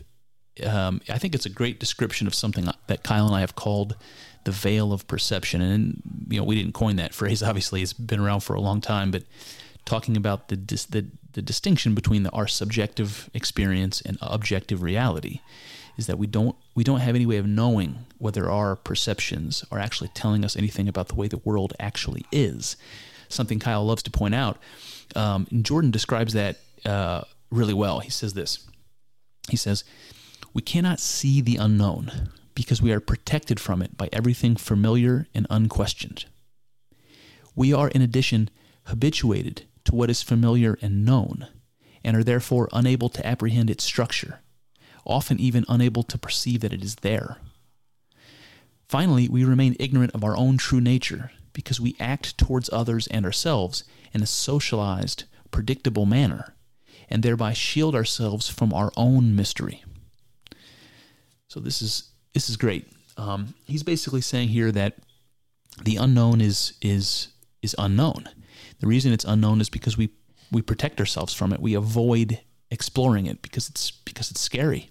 So we pretend, in some ways, that it doesn't exist, so long as we're comfortable enough in our world that is order, you might say, until we need to. And then he says that we're habituated to the familiar, to the known. So even the known, it's like, he says, often unable to even perceive it at all. It's like, think about our culture. The known is associated with culture. The thing that we use to protect ourselves from the hardships of nature and the violence of nature. That's order. That's our culture. We get habituated to that, though, and it's almost like it doesn't exist. So it's like you live your life, especially if you're a kid and you don't have a lot of social awareness, let's say. You live your life, and every day you're playing, you're eating, you're sleeping, you're living your life, you're going about your day to day. You never stop to realize that you're existing in this structure that's been carefully mapped out and reinforced and expanded, and you were born into it. So the fact that you are safe walking on the streets, the fact that you can go to school every day, you can go to the hospital, you can go to the restaurant, you can go to the library, the fact that you can read and write, the fact that you can speak, every single thing about your existence that I just mentioned, that's something that it's taken for granted to such a degree that sometimes it's hard to even believe that it exists. It's like, what is culture? Is it even a thing? Is it doesn't even exist? So that there's a way in which the things that are familiar, the known, are so familiar that we aren't even aware of them. So the unknown is clear. It's unknown. We don't know it. The known, though, is also such that we kind of ignore it. And then he goes on to say, we're even ignorant of our own nature because we act towards ourselves and others in a predictable manner. That's because of our culture. And that's because we get spanked on the ass when we do things we're not supposed to do when we're growing up, so that we react properly. But if we didn't have that, how would we act? We don't have any idea. That's another great thing. He's saying, look, we shield ourselves even from our own mystery, from the mystery of ourselves. What is it that we are? Our culture prevents us from ever really knowing. So ask yourself this question. Just exactly who would you be if there were no rules? If you were perfectly free to do as you will, what would you be then? How would you behave? You don't even know. You don't even know. So he's saying, look, the veil of perception is legit. It's like we live in this world made up of known, unknown, and knower. The unknown is something we don't know. The known is something we ignore. And the knower ourselves is something that we're completely ignorant of. We hide from our own selves, maybe intentionally, maybe not, but that all of the components of our reality, there's a way of understanding them as being oblique to us. We don't really know them at all. So it's like this fucking mystery we exist in. And let's see how else Jordan. What direction he goes from here. He says, the figures of myth, however, embody the world visible and invisible. It is through such analysis of the known, the unknown, and the knower that we come to realize the nature of our true being, to understand our capacity for great acts of evil and great acts of good, and our motivations for participating in them. So when I ask the question, ask yourself how you would behave if there were no rules, if you were free to do whatever you wanted, what would you be? Who would you be? What would you do? And they said, look, you don't know. And he's saying, look, if you've put yourself in a position where you did know, that what you would learn is that we're capable of great acts of good and great acts of evil. That's what we are. The divine Son, the knower, that we're this bivalent thing, just like everything else, that's capable of great good and great evil. And that's obviously a mythological statement if I've ever heard one. All right, let's see, what else? Okay. Jordan says, we derive conclusions about the meaning of things we observe. Start over. We derive conclusions about the meaning of things by observing how we respond to them. The unknown becomes classifiable in this manner because we respond to its manifestation predictably. It compels our actions and makes us feel. The unknown is intrinsically interesting in a manner that poses an endless dilemma. It promises and threatens simultaneously. It appears as the hypothetical ultimate source of all determinate information and as the ultimate unity of all currently discernible things. It can therefore be said paradoxically that we know specific things about the domain of the unknown, that we understand something about it, can act towards it, and represent it, even though it has not yet been explored. That this paradoxical ability is a non-trivial capacity, since the unknown constitutes an ineradicable component of our environment.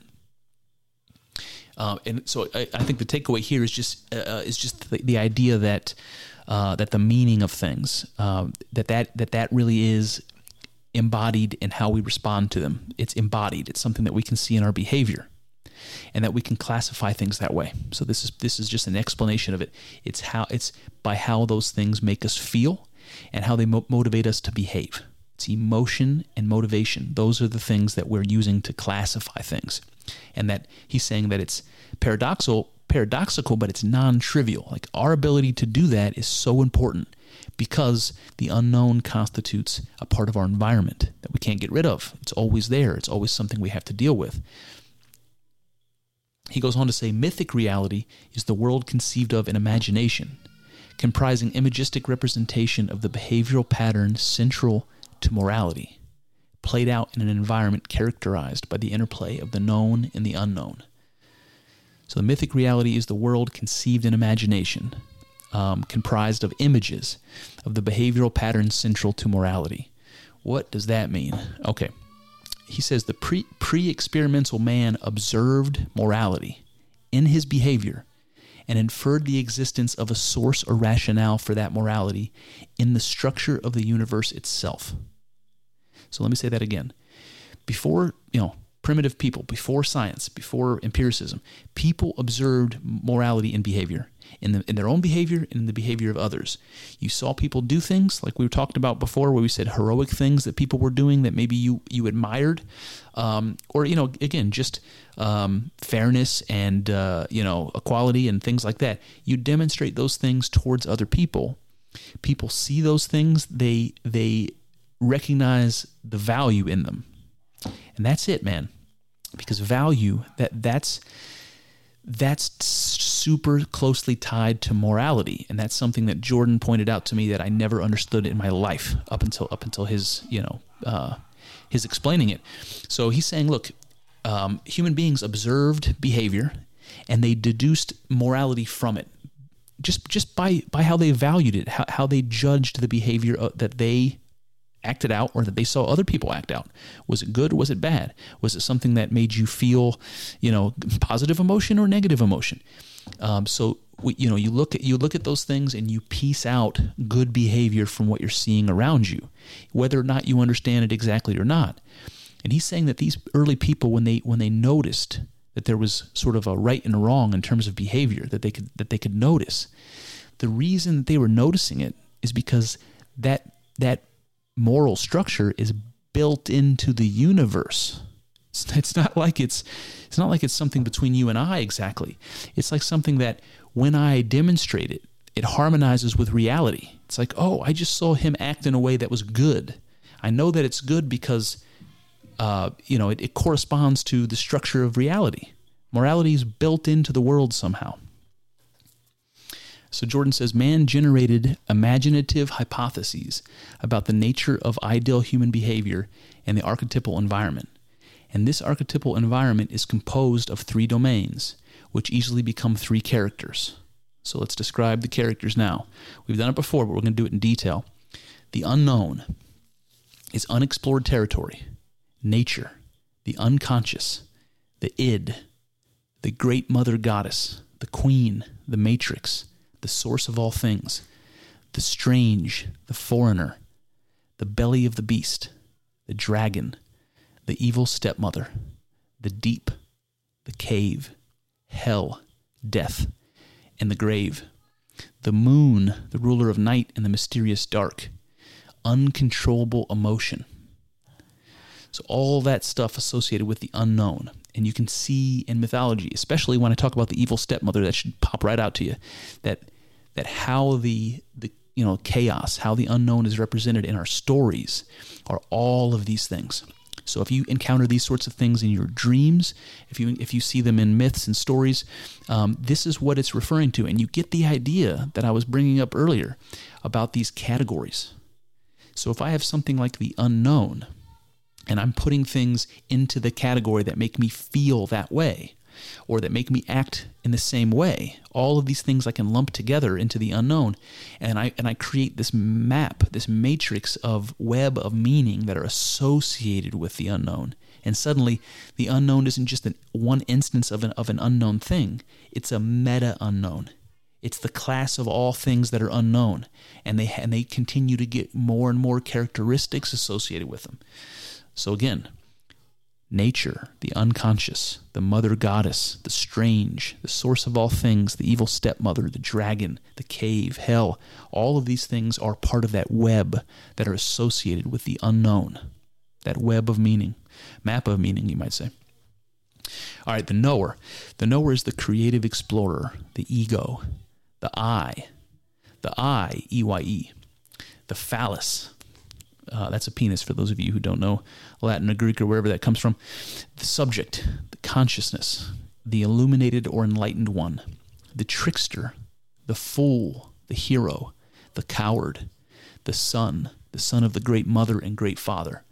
So these are all, again, the web of meaning associated with the knower. And when you see these sorts of images in myths, the trickster comes to mind. That's Loki. That's the coyote from Native American mythology. When those characters show up, this is that one of those bivalent forms of the knower appearing in your story, the thing that you are. And then lastly, the known.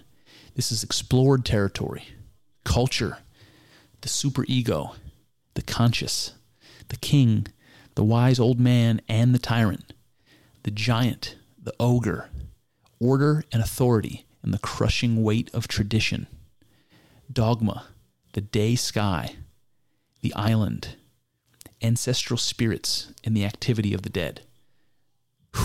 Okay, so I'm just looking at things like the island. So when we're talking about the known, you can picture an island, okay? So you see this little bit of land poking out over the infinite, expanse of sea. And we know that sea, I've said before many times that sea, especially the ocean, infinite, expanse of sea, that represents the unconscious. So you've got this island, this little piece of land poking up through the unconscious, through the ocean. And the ocean is the great mother, it's chaos. And here you have this little bastion of land poking out of the chaos. You have this little spot of order in the middle of this island of chaos. So this is why the island even falls into that. And then he says ancestral spirits and the activity of the dead. And so that's something that should remind you of culture. If you're one of those people that believes, that the deceased are sort of still influencing the material world, let's say, if you're one of those people that believes that's possible, the activities of the dead, whatever it is that the dead are doing in the afterlife, that even those sorts of things are effectual in the world, and even they will get looped into this idea of culture. The people that in my tribe that lived before me, they represented the culture before me. They helped build the culture before me. That's the activities of the dead. The activities of the dead are the culture that was built, that was handed to you when you were born. Interesting. All right, so he says, he goes on to say that meaning transforms itself endlessly with shift in interpretive context, is determined in part by that context, by the story. And so here I just want to point out that all of these words that we're bringing into this web associated with the unknown, the known, and the knower, you can see how they're fleshing out into these more like interesting components of stories. What Jordan is saying here, though, is that all of the different connections between all these different words in the web, that how you look at them and how you order them and how you like I said before, there's an infinite number of facts. You have to choose the ones you want to focus on. You can't focus on all the facts. It's impossible. So here you're going to focus on only certain ones. You're going to choose them. So that's your context. That's the story that you're telling. he's saying that transforms the meaning, so that all of these things we're talking about, explored territory, culture, the giant, the ogre, the tyrant, that all of these things could have different meaning if looked upon in a different way. And so this is just another illustration of that fractal nature of reality, that even the meaning of things is infinitely malleable. There's infinite meaning even in the known. And all you have to do is change your perspective to change the meaning, and that's something that's done by consciousness. And that's Marduk, who we're going to talk more about here very soon. All right, so Jordan says, the unknown cannot be described. By definition, the known is too complicated to be understood. The knower, the conscious individual human being, likewise defies his own capacity for comprehension. So this is something we talked about a little bit already. He says the interplay between these ultimately unfathomable forces nonetheless constitute the world in which we act, to which we must adapt. Fair enough. The great mother and father, the world parents, unexplored and explored territory, nature and culture, can be usefully regarded as the primordial offspring of primeval chaos, the ultimate source and destination of all things. So he's just saying, look, we're talking about the known and the unknown, chaos and order. We can tell a story about them. We can pretend as though chaos and order are embodied gods, the great mother and father, Tiamat and Apsu, let's say, and that we can usefully regard their offspring.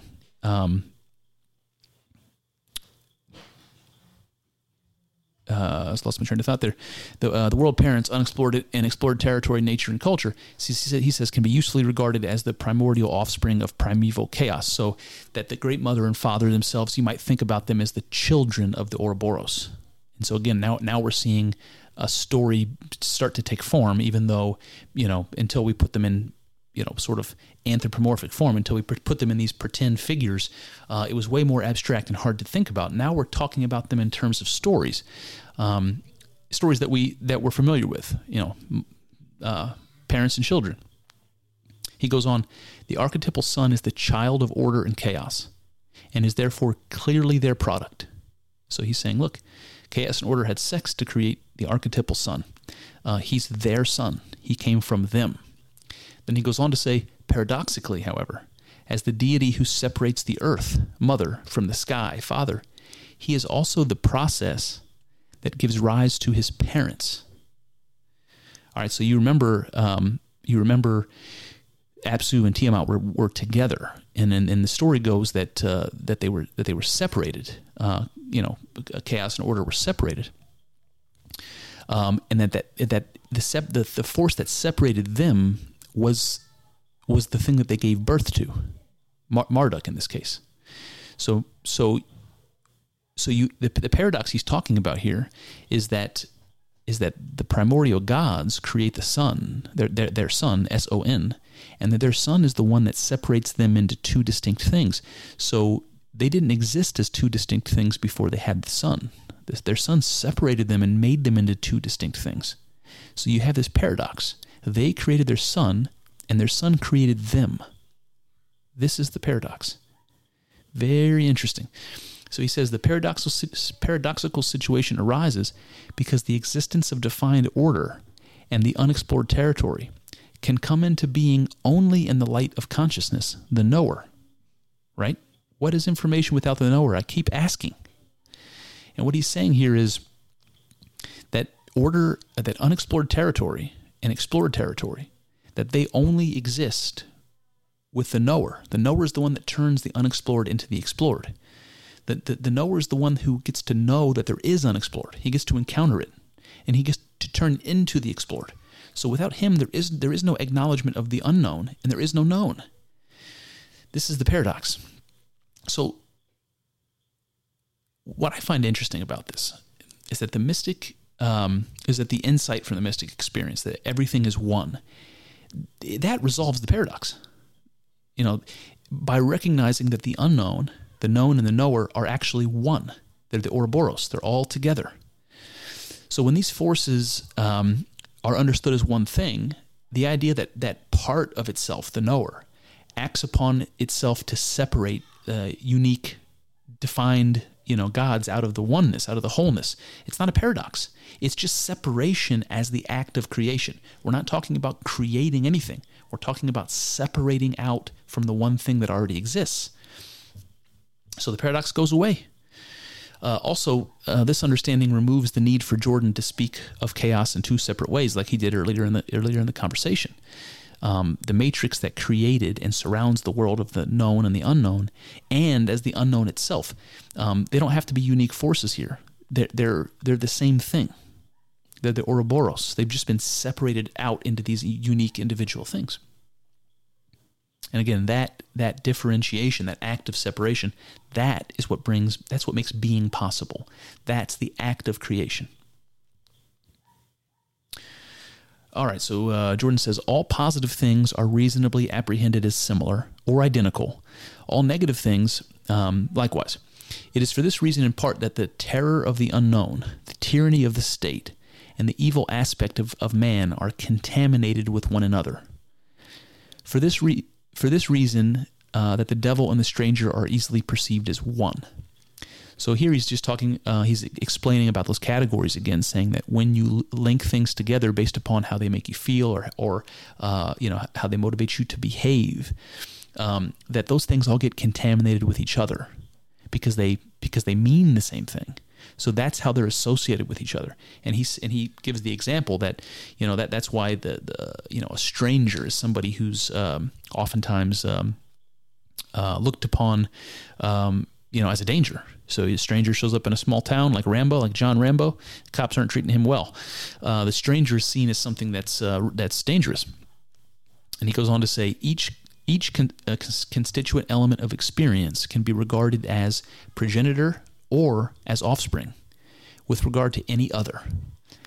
As the world parents give birth to the divine Son, as the divine Son separates the world parents, as order is derived from chaos, and chaos is defined by order.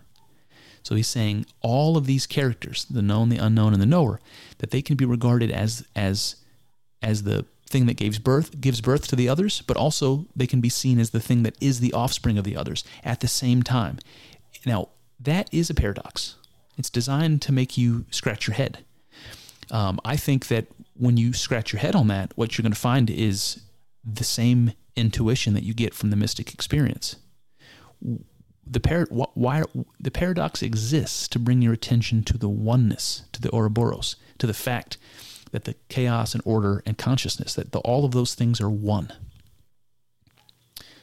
All right, Jordan adds that archaic theories of creation, so creation myths, attempted to account for the existence of the world as experienced in totality, which means including meaning, and not for the isolated fact of the material world. So this is not a scientific theory. Myth is designed to give an explanation for the things that exist, but also for what they mean. So Jordan says, the world brought into being in archaic myths of creation is phenomenological rather than material. It includes all aspects of experience, including those things we now regard as purely subjective. Ancient stories of the generation of the world, therefore, focus on all aspects of reality, rather than on those distant and abstracted aspects we regard as purely objective. And then he quotes another guy, Northrop Frye, who talks about the Enuma Elish as well, and he summarizes it a little bit, and we're going to do that in more detail in a minute, but I'll just go ahead and read this to you.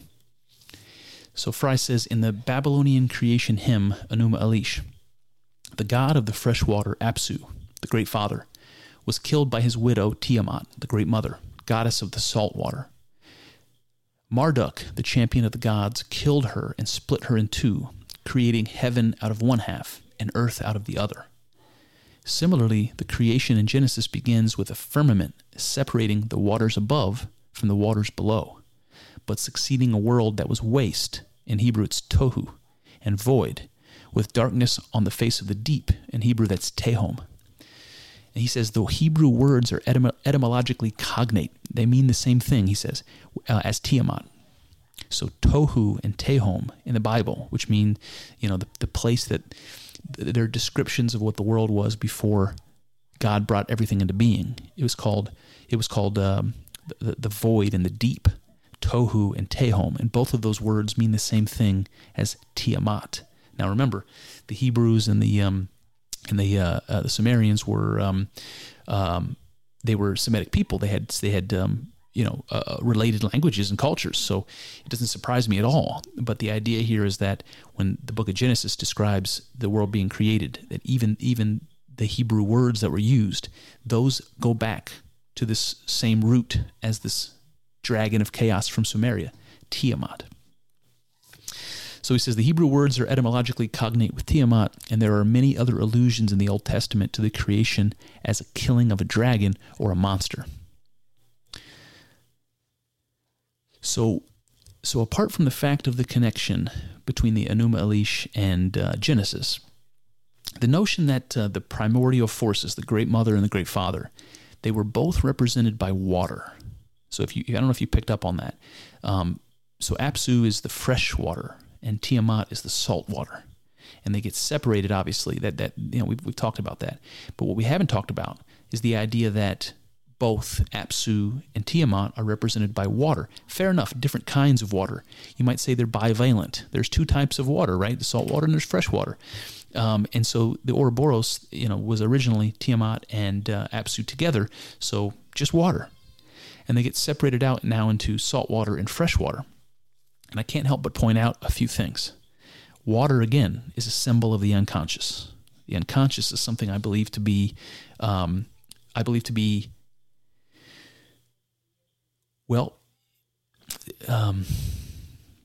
God. I believe it to be consciousness. I believe it to be again, I don't want to get bogged down. Maybe a way of looking at consciousness.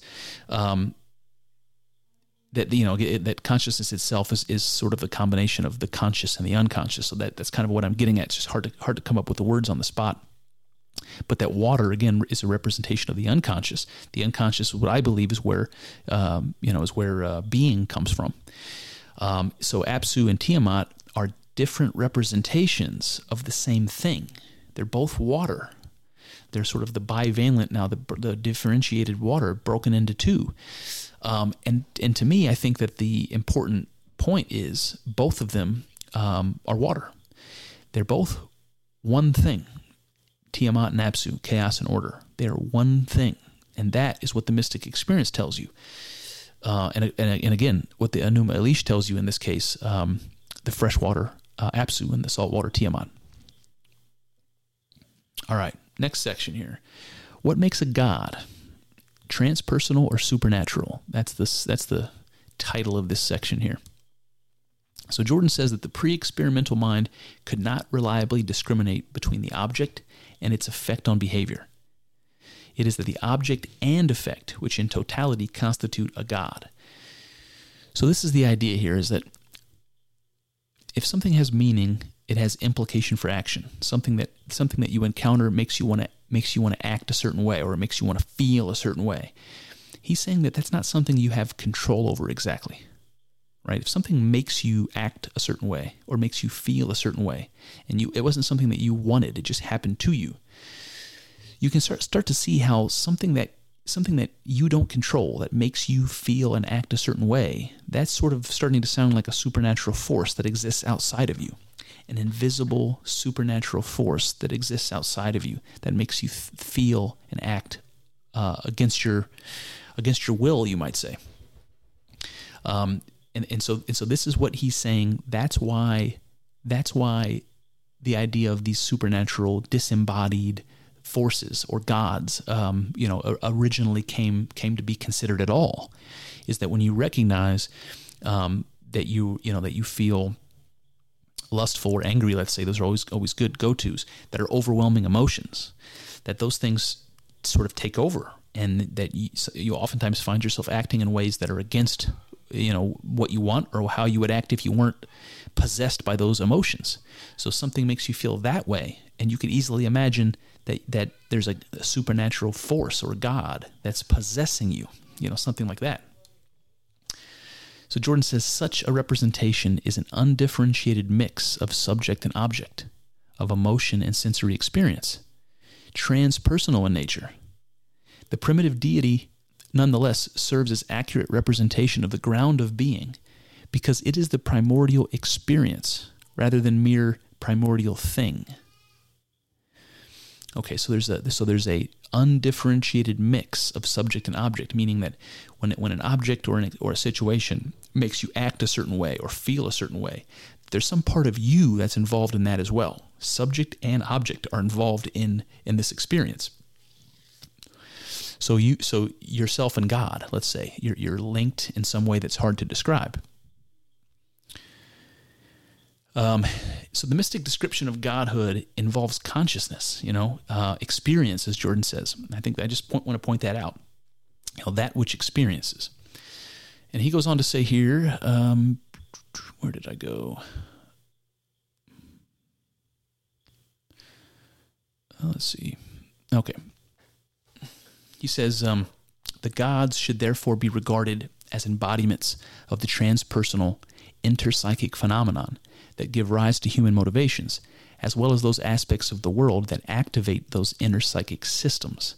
So this is just another way of saying, look, you've got this infrastructure, this psychic infrastructure in your mind and in your body, let's say, that's similar to everybody else's, just like we've talked about before. So you're going to react similarly to the world, to certain aspects of the world, as everybody else. We're all going to experience similar emotions surrounding them. We're all going to, have our behavior modified, in similar ways when we have those encounters. So all of that stuff seems to transcend individuals. It seems to be true among everyone, and so this is why the word transpersonal comes up. It's like you have a force like lust or anger that everybody feels at some point in time. So you can imagine like this cloud, this invisible cloud of rage that's just floating around, your neighborhood. And every time it passes through you, you feel that rage, and then it passes through somebody else, and they feel that rage. This is sort of the image that people thought, that those sorts of emotions existed outside of the self, and that they influenced people indiscriminately. It could be you, it could be your neighbor, it could be today, it could be tomorrow, but at some point you're all going to be subject to the will of the gods. And so again, Jordan's going to call them transpersonal psychic phenomenon, things that are just happen to be the same in our brains because we're all human beings. But that if you don't look at it that way, it would be easy for you to think that they're outside of you and that they're, imposing themselves on you, and you can see it happening to you, and you can see it happening to strangers all around you. And it's like, Jesus, there's this invisible force around here, this succubus or demon or something that's making us all angry, something like that. He says that the Sumerians considered themselves destined to clothe and feed such gods, because they viewed themselves as the servants, in a sense, of what we would call instinctive forces elicited by the environment. Okay, so you think about like classical religions and, people going to the temples and bringing gifts, money and food and sacrifices and burning things on the altar and all that sort of thing. So you can understand people did clothe and feed the gods. That's what they did. That happened for a long stretch of human history. That's how we treated the gods, in this symbolic manner, literally feeding and clothing and taking care of them and visiting them and keeping their rituals alive and keeping their spirits alive. That's what we thought we were doing with our religions. And that we viewed ourselves as their servants for the same reasons that I mentioned earlier about this transpersonal nature of these psychic phenomenon. That when you consider them to be affecting people all around you and yourself indiscriminately, and nobody has any power to control it or cause it or stop it, that clearly that supernatural power is coming from some place outside of me. It's more powerful than me. It can impose itself on me, and I can't on it. So the position I'm in is of a servant. I'm a servant of the gods. And you can imagine, if you get possessed by rage, you absolutely are the servant of that god.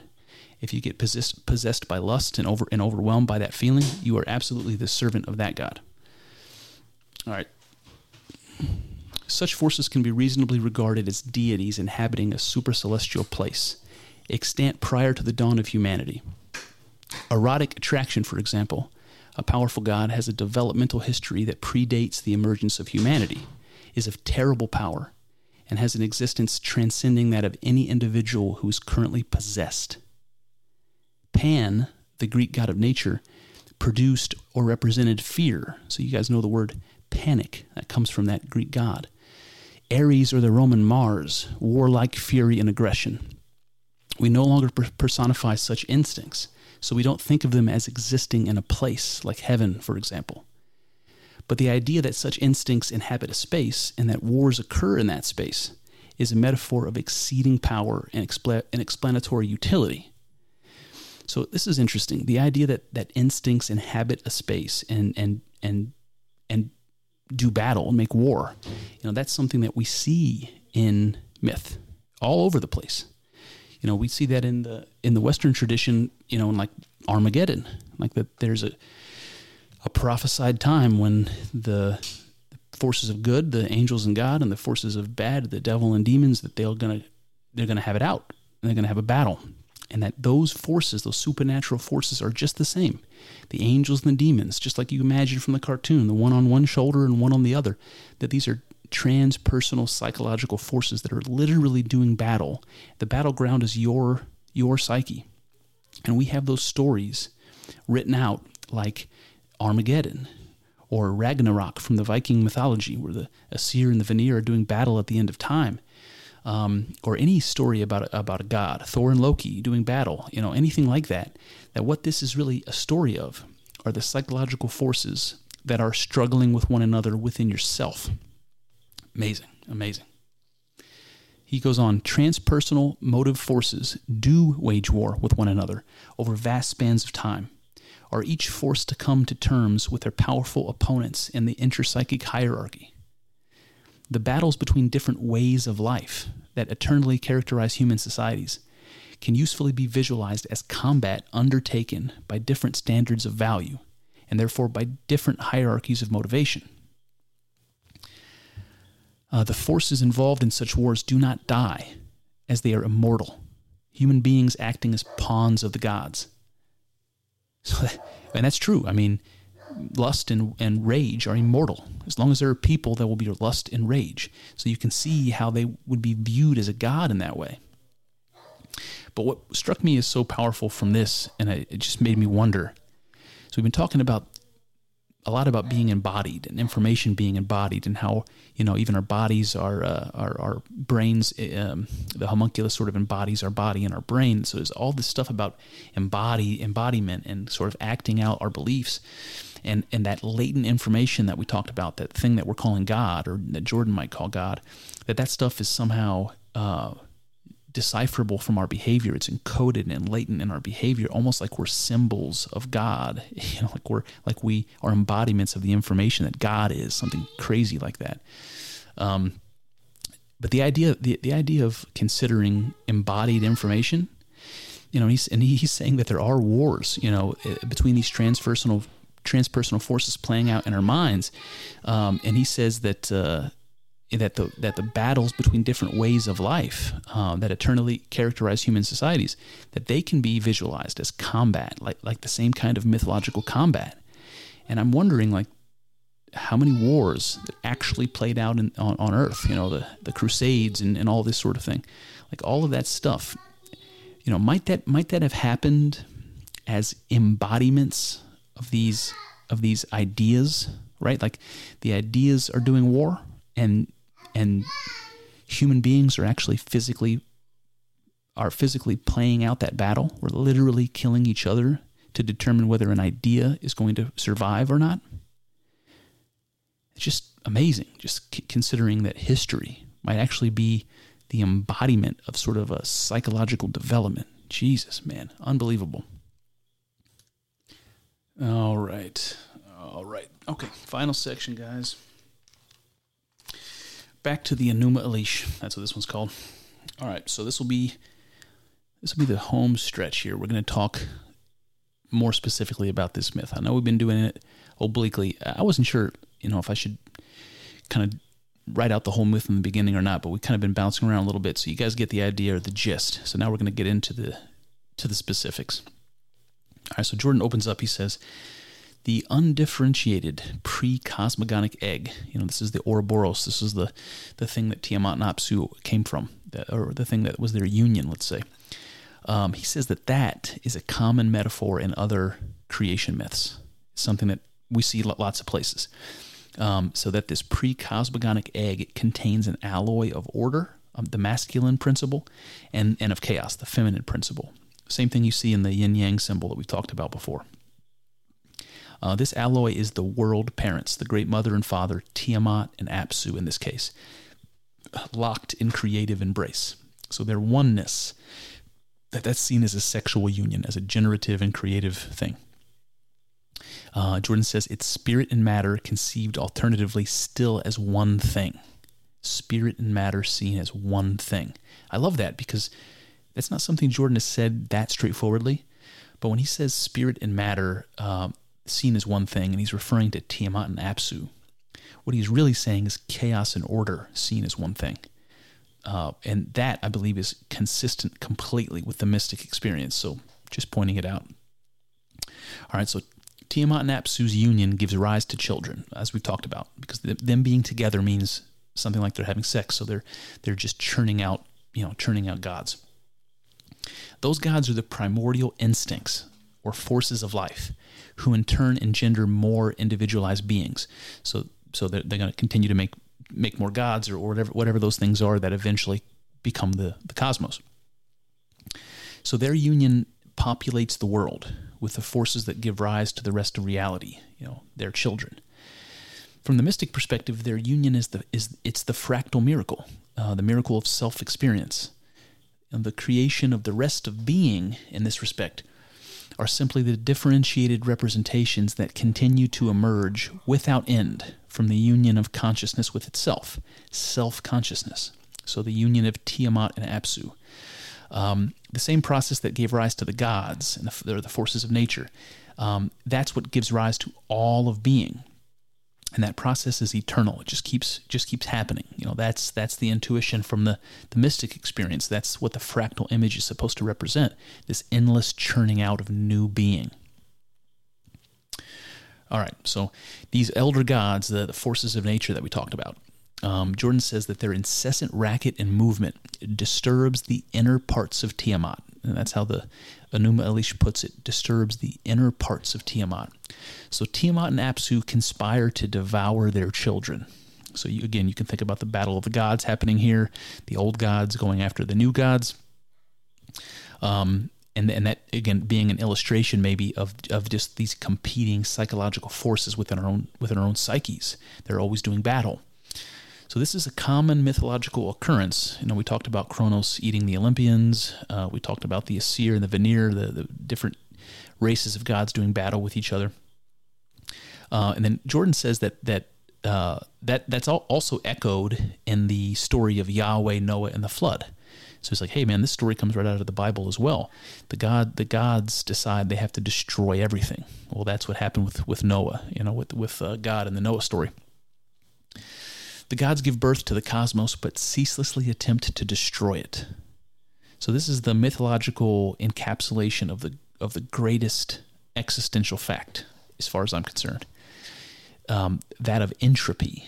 So everything's always temporary. It's always breaking down and being destroyed. Things that are born always die. I think that having that formalized in a myth, like Noah and the flood, especially if it's happening over and over and over again, you're having multiple stories like that show up in your religious traditions of destruction and rebirth, let's say, that the reason that those stories exist in myth is because, like I said, that's the greatest existential fact. That's what's going to happen to you the most in your life. It's an unavoidable fact that things are temporary, that things are always transforming and changing. What comes must go, and so having a story like the gods being so upset with their creation that they're willing to destroy it, that paints a picture for why everything is eventually destroyed, including yourself. Something like that. So now he talks about E, which is a god, and it's one of those elder gods that were created from Tiamat and Apsu. It says E catches wind of his parents' plot to kill the rest of the gods, and he decides to kill Apsu. He's like, look, I'm not gonna I'm not going to let Tiamat and Apsu, I'm not going to let mom and dad come and kill me and all my brothers and sisters. I'm just going to go ahead and kill Apsu first before he kills me. And then shortly afterwards, Tiamat gives birth to Marduk, the hero of our story, the wisest of the gods, the sun god. So Marduk is characterized by the metaphoric associates of consciousness, Jordan says. He has exaggerated sensory capacities. So what he's referring to is Marduk is described as having 4 large ears and 4 eyes that see everything. So he's got more ears and eyes than ordinary people, and he sees and hears everything. He's like the all-seeing eye. He's consciousness. He's that which knows. That's Marduk. So he's got all of these characteristics that make him a representation of consciousness. Jordan says his very words are creative and destructive power by the transforming capacity of fire. So what's said about Marduk is that when his lips moved, fire blazed forth.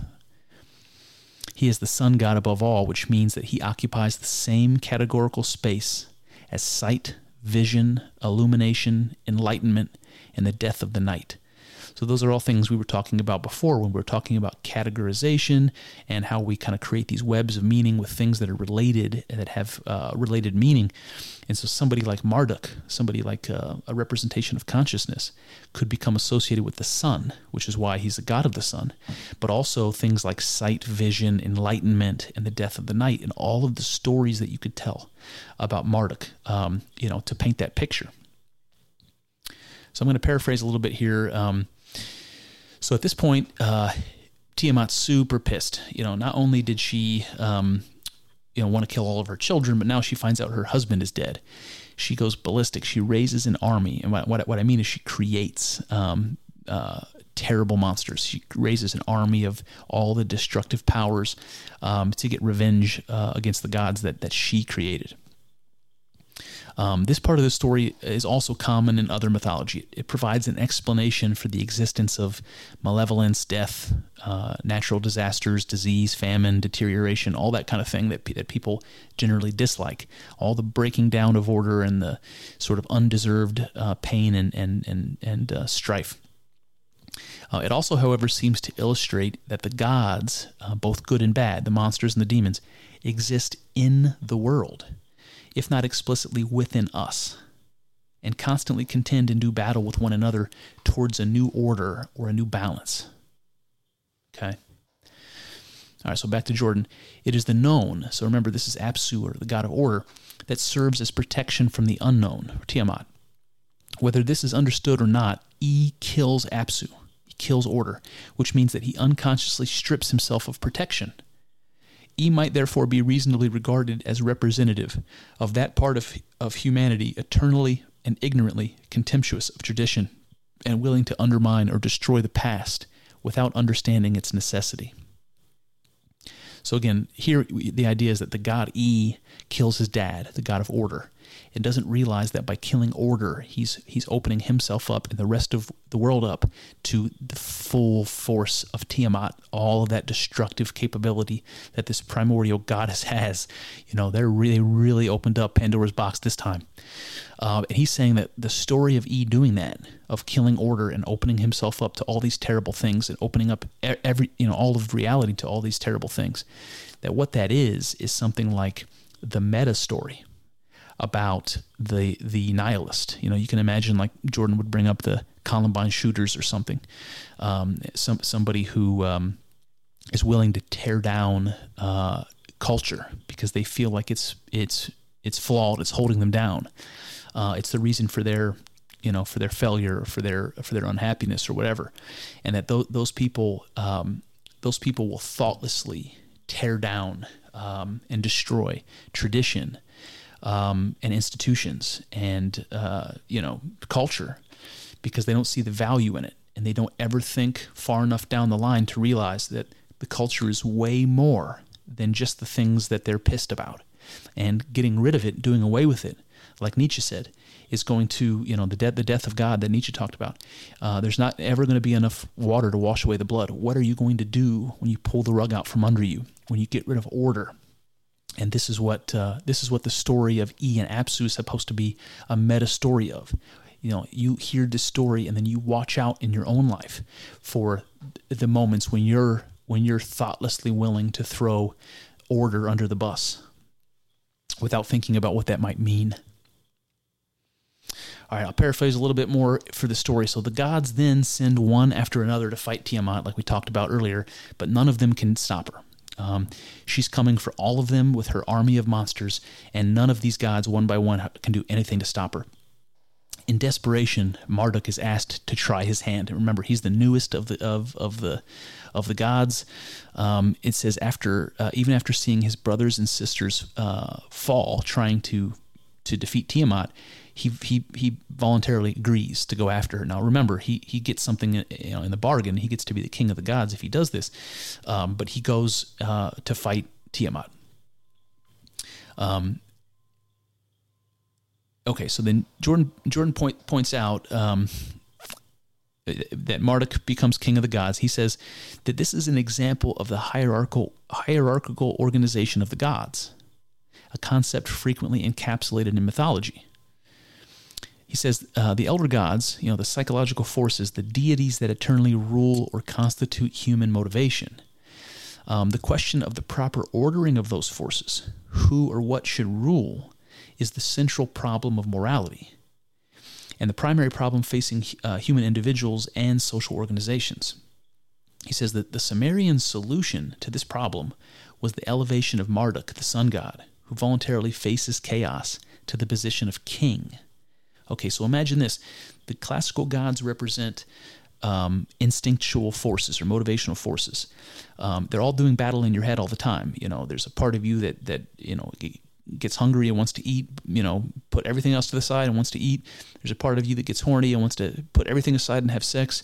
There's a part of you that is planning for tomorrow and wants to work and is putting everything else aside to get the work done. And all of these forces are struggling in your head at the same time, trying to come up with a stable, order. And that's a hierarchy. Somebody's got to be on top. And we're all doing that battle in our heads, trying to figure out what force is going to rule.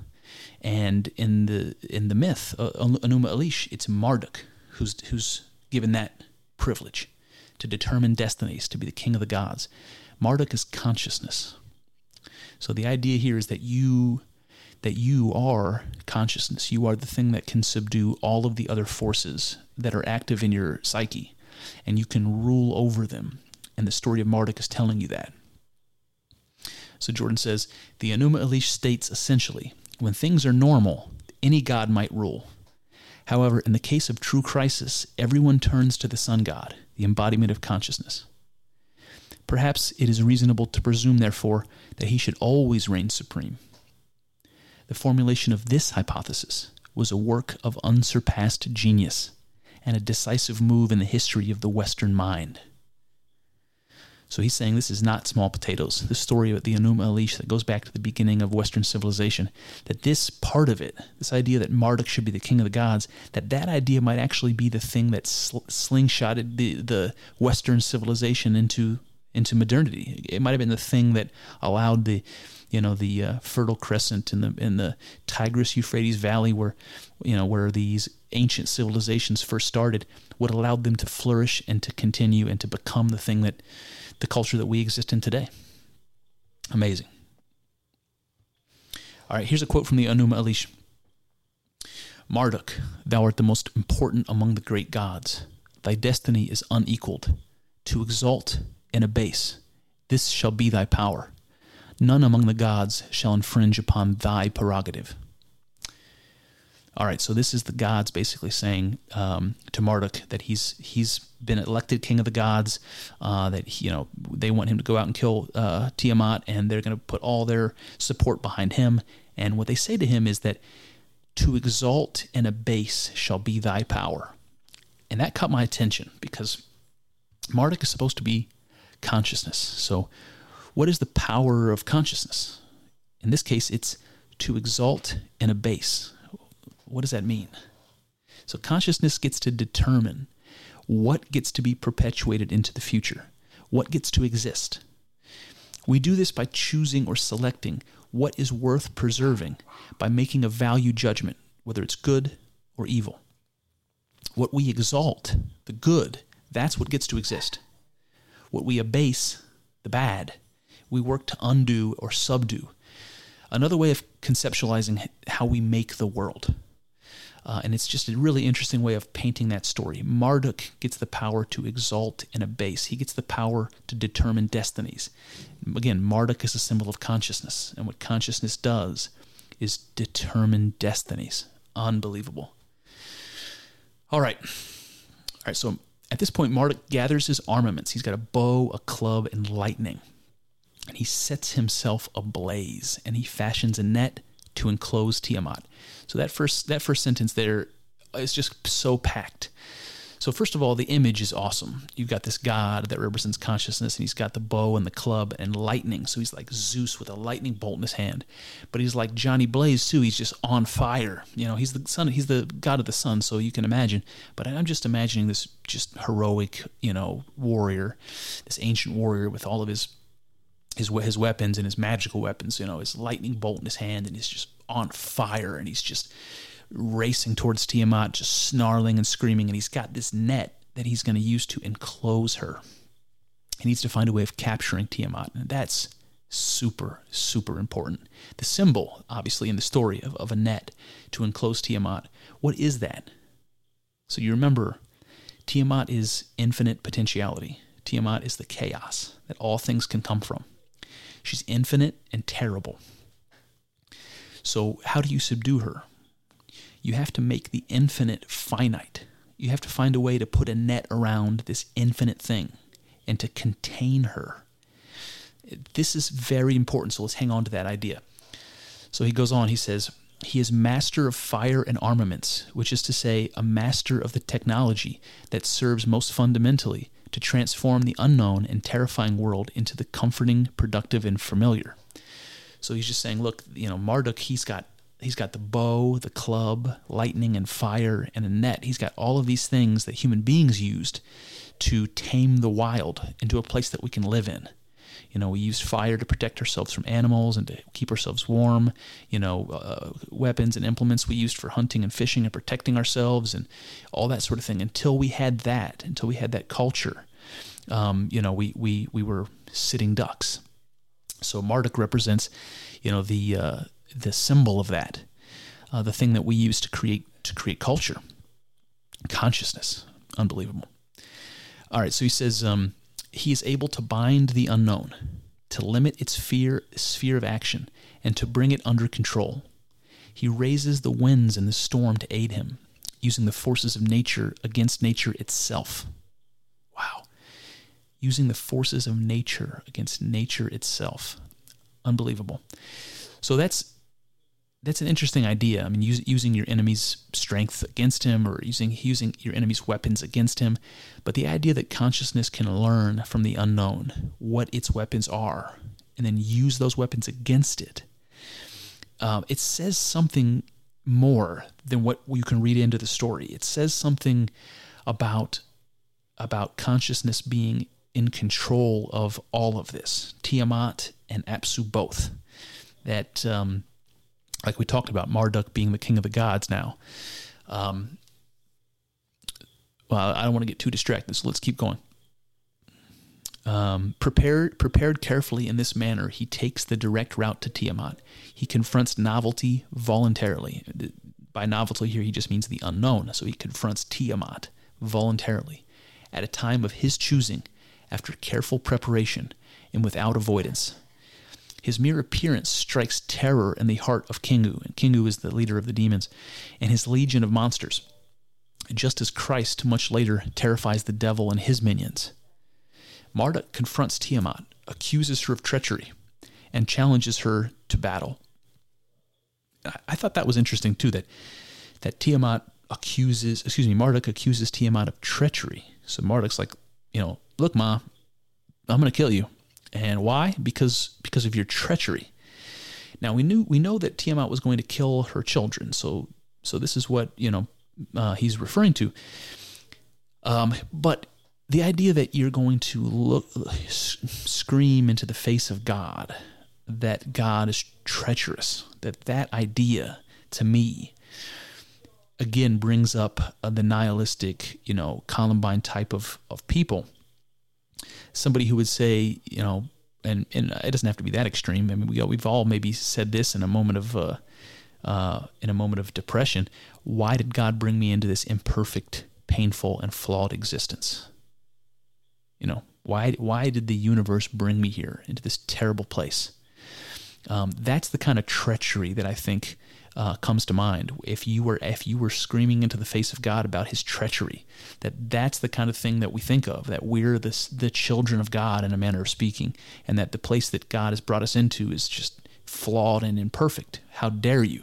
That kind of a thing. That's a short-sighted way of looking at it. It's a one-sided way of looking at it. It's an immature way of looking at it, because you're only looking at, Tiamat in her bad form, and you're ignoring her good form, the creative form.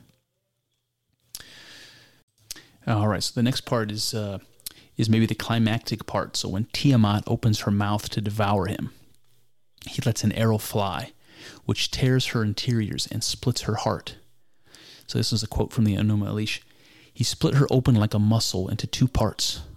Half of her set in place and formed the sky as a roof. He fixed the crossbar and posted guards. He commanded them not to let her waters escape. All right, so this is the... and it says, and the great structure he established, namely earth. So but what's happened here is Marduk, Tiamat's, taken that death blow, trying to kill Marduk. Marduk says, no ma'am, and shoots an arrow in and kills her, and finally succeeds in destroying Tiamat. And he tears her in two like a mussel, it says. And half of her he places as a sky, he places as a roof. He makes the sky out of her, the heavens. And then it says he puts a crossbar and guards and commands them not to let her waters escape. And so this is associated with him creating the earth, like the earth is enclosing her somehow, enclosing the chaos, or the unconscious. You can see the oceans as a symbol of that, surrounding all of the continents, let's say. So this is the picture that's being painted. And what's interesting here is this part about Marduk basically sending the gods down to keep her waters contained so they don't escape. And this goes back to the idea of using a net to encapsulate Tiamat. So what he wants to do is remember Tiamat is the salt water, and he wants to keep that contained so that she can't escape. So what he's doing here is he's taking the infinite creative force, the matrix of being, and he's not destroying it. You can't get rid of chaos. You can't get rid of the unknown. And creation continues even after Tiamat's death, obviously. So what's done here is she's not been destroyed so much as contained. She's been differentiated and delimited. She's been taken from this infinite, uncontrollable, power to something that is now limited and ordered and made into something that's real. And so this is where the earth comes in. And Jordan says, Marduk then constructs the heavenly order, fashioning the year, determining the movements of the stars, the planets, and the moon. Finally, he deigns to create man out of Kingu. And remember, Kingu is the king of the monsters that Tiamat created, the greatest and most guilty of all Tiamat's allies. So that upon him shall the service of the gods be imposed, that they may be at rest. And that line is directly quoted from the Enuma Elish. A couple things that are interesting here. First one is that human beings are said to have been made out of the king of the demons. And so I find that interesting because in the Western world we have this idea of original sin. Like human beings are born sinful. And then, even as a baby, if you die without the salvation of Jesus, so says the dogma, that you go to hell. And so the idea of this original sin, that we're scarred with sin even from our birth, even if we haven't done anything wrong, that's echoed here. Like human beings are made from the king of the demons. So yeah, we're got it right down deep in us, down deep in our being. We're of the same substance as the king of the demons. I think that's another way of talking about original sin. It's kind of interesting. And then he says that, and then again, the quote was, upon him shall the service of the gods be imposed, that they may be at rest. What does this mean exactly? that man shall be forever destined to serve the gods, those psychological motivations, those instincts and emotions that we talked about. That seems pretty fair. Maybe that those supernatural or transpersonal forces now have a place to reside where they can be at rest. And where is that place? So human beings have been created, and now the gods are being served by man. And he says that they may be at rest, that the gods may be at rest. So you remember when the gods were making a bunch of ruckus. That's what caused Tiamat to say, and Apsu to say, we're going to kill all of our kids. We're going to kill all the gods. So they were. I don't know what they were doing, but they weren't at rest. They were doing something that was pissing off mom and dad. And here, after human beings get created, the story says that they may be at rest. So human beings are created, and upon him shall the service of the gods be imposed, so that they may be at rest. And then it goes on to say that the place that they'll be at rest seems to be connected to the creation of human beings. So what I'm getting at here, guys, is that where is the place that the gods can be at rest?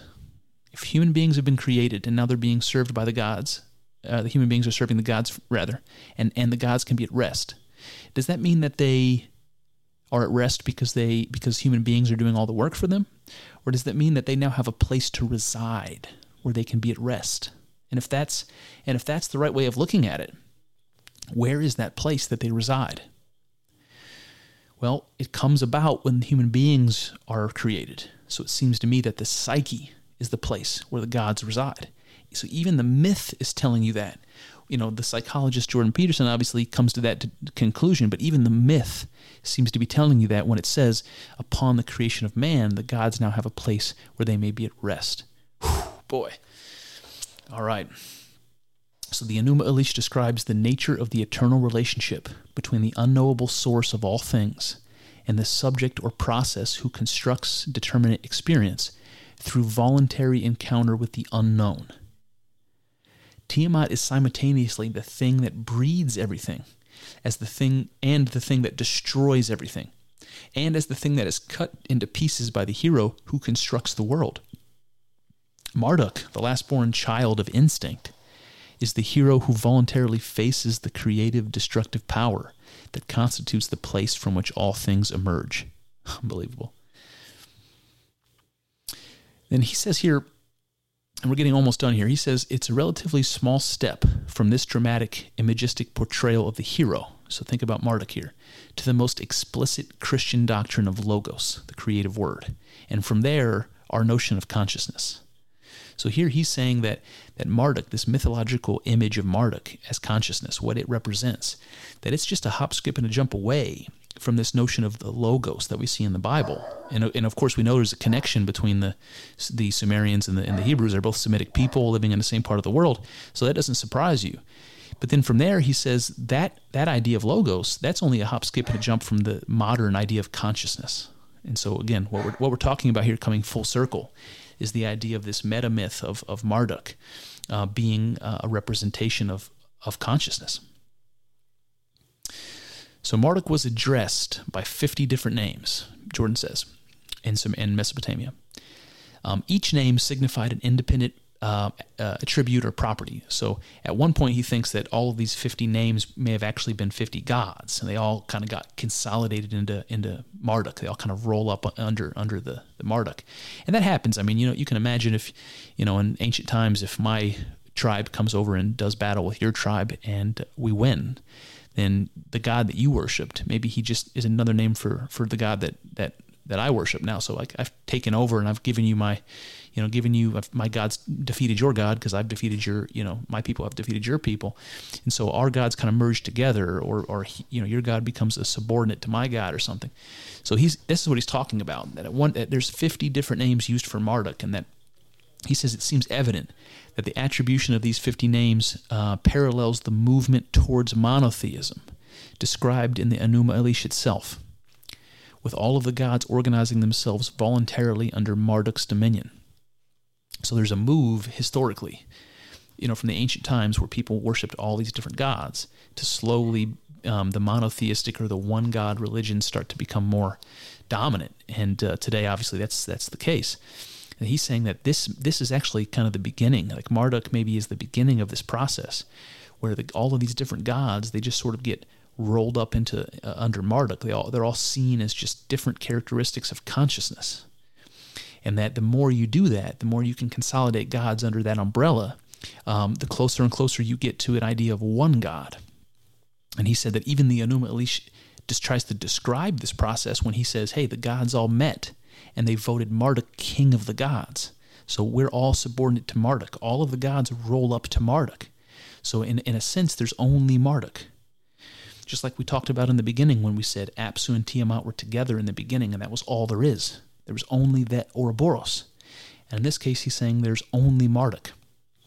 He goes on, it might be said that the Mesopotamians came to realize, in ritual and image at least, that all the life-sustaining processes that they worshipped in representation were secondary aspects of the exploratory, creative, rejuvenating process embodied by Marduk. And it's not something that they necessarily understood. Like I said, they're acting it out, they're embodying that. But at that time, in that ancient time, they didn't exactly understand what they were doing when they were consolidating those gods into Marduk. What they were doing was realizing that consciousness plays the role that they thought the gods played up until now. And so the god that becomes king, that all the other gods roll up to, that's the god of consciousness. Now that's the story we're telling in Sumeria, in Babylon. That's the story, that's the myth, that's the meta story that we're telling. Even though, again, at that time, people didn't likely understand what that meant. They didn't understand what was going to come of that, and the idea that monotheism would become the dominant religious perspective in exactly the same lines as Marduk as the king of the gods. And even in a scientific perspective, for that matter, or a psychological perspective, in the idea that consciousness plays a role, a critical role in being. It's unbelievable. All right, almost done. So I'm going to paraphrase Jordan a little bit here. He explains the story of Marduk parallels an Egyptian story. The oldest Egyptian creation story we have. And it's about a god named Ptah, P-T-A-H, Ptah. Now, Ptah was called the all-encircling serpent, so very much the same symbol as the Ouroboros, the dragon eating its tail, the all-encircling serpent. And the story of Ptah that we're going to talk about, it comes from 2700 BC. It probably is many thousands of years older than that. It's the most ancient story that we have about the creation story from ancient Egypt. And then there's a guy named Mircea Eliade. He's an anthropologist who wrote about it, and this is a quote from him. He says, "It is Ptah who made the gods exist. In short, the theogony, which is the creation of the gods, and the cosmogony, which is the creation of the earth, are affected by the creative power of thought and word of a single God." That's Ptah. We here certainly have the highest expression of Egyptian metaphysical speculation. It is at the beginning of Egyptian history that we find a doctrine that can be compared with Christian theology of the logos or word. He goes on, or this is Jordan here.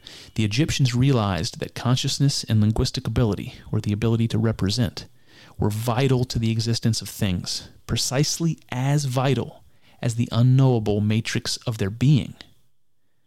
Okay, so there's a lot here, man. But the idea is that we go back to the very earliest record we have in Egyptian mythology, and we have a god Ptah very much like Marduk, who represents the Ouroboros. Where he's the thing that all the gods come from, and all of the cosmos comes from. And he's saying that idea, that god Ptah, is so similar to the Christian idea of logos. And again, we just talked about that being a kind of a natural progression from this idea of Marduk, that even in ancient Egypt, going back as far back as many thousands of years BC, in the early days, we have something like that, where consciousness is revered, again, not in a direct way, but in a kind of symbolic way, whether they knew it or not, that they were raising consciousness to the level of this primordial God, and they didn't exactly equate themselves with that. They did sort of with the pharaoh or with the king, but not with the individual people so much. But that's something that would eventually happen, and it's definitely something that happens in the mystic experience. All right, so here's the conclusion as far as I have it. When I study religion and mythology, I'm always struck most by the creation stories, just like the Enuma Elish that we've been reading today, and the familiar story from Genesis 1. Why? Because as far as I'm concerned, there is no more important question than how did existence come to be, and nothing more interesting than our attempts at answering that question. Also, because this is the only kind of myth that addresses our relationship to existence and begs the question, what am I? Coming to know what existence is, therefore, tells us something about what we ourselves are. It is as though we are answering these questions together, as if they are the same question. And it reminds me of that phrase, as above, so below. You see, if Jordan Peterson's framing of the classical gods as transpersonal instinctive forces is true, then all the myths about the gods are merely meta-stories about our own psyche. The struggles between gods are battles between our various instincts and motivations. We read these myths as a sort of foreshadowing of our own development, or as a dramatic representation of our own lives. The creation myth, though, it's different. The gods in this story are one. They are unknowable except for in metaphor, and yet they're intriguing in their familiarity. We know these gods, chaos, order, and the divine sun. We see them in ourselves and all around us, and yet they seem more distant and abstract than any others.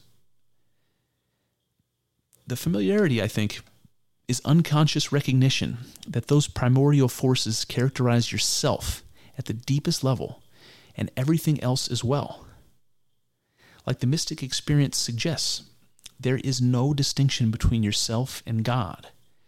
And so the story of creation is your story and mine, literally as well as figuratively.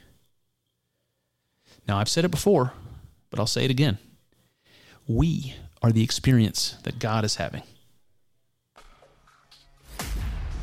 Well, there you have it. That's one avenue explored, but infinitely more still to go. I hope you enjoyed thinking along with us. I know. It's not easy work. Thinking. It's hard and full of uncertainties, but I'm grateful for the company as we trek through this together. Here's to hoping that the juice is worth the squeeze. See what I did there? Let's find out together in the next episode.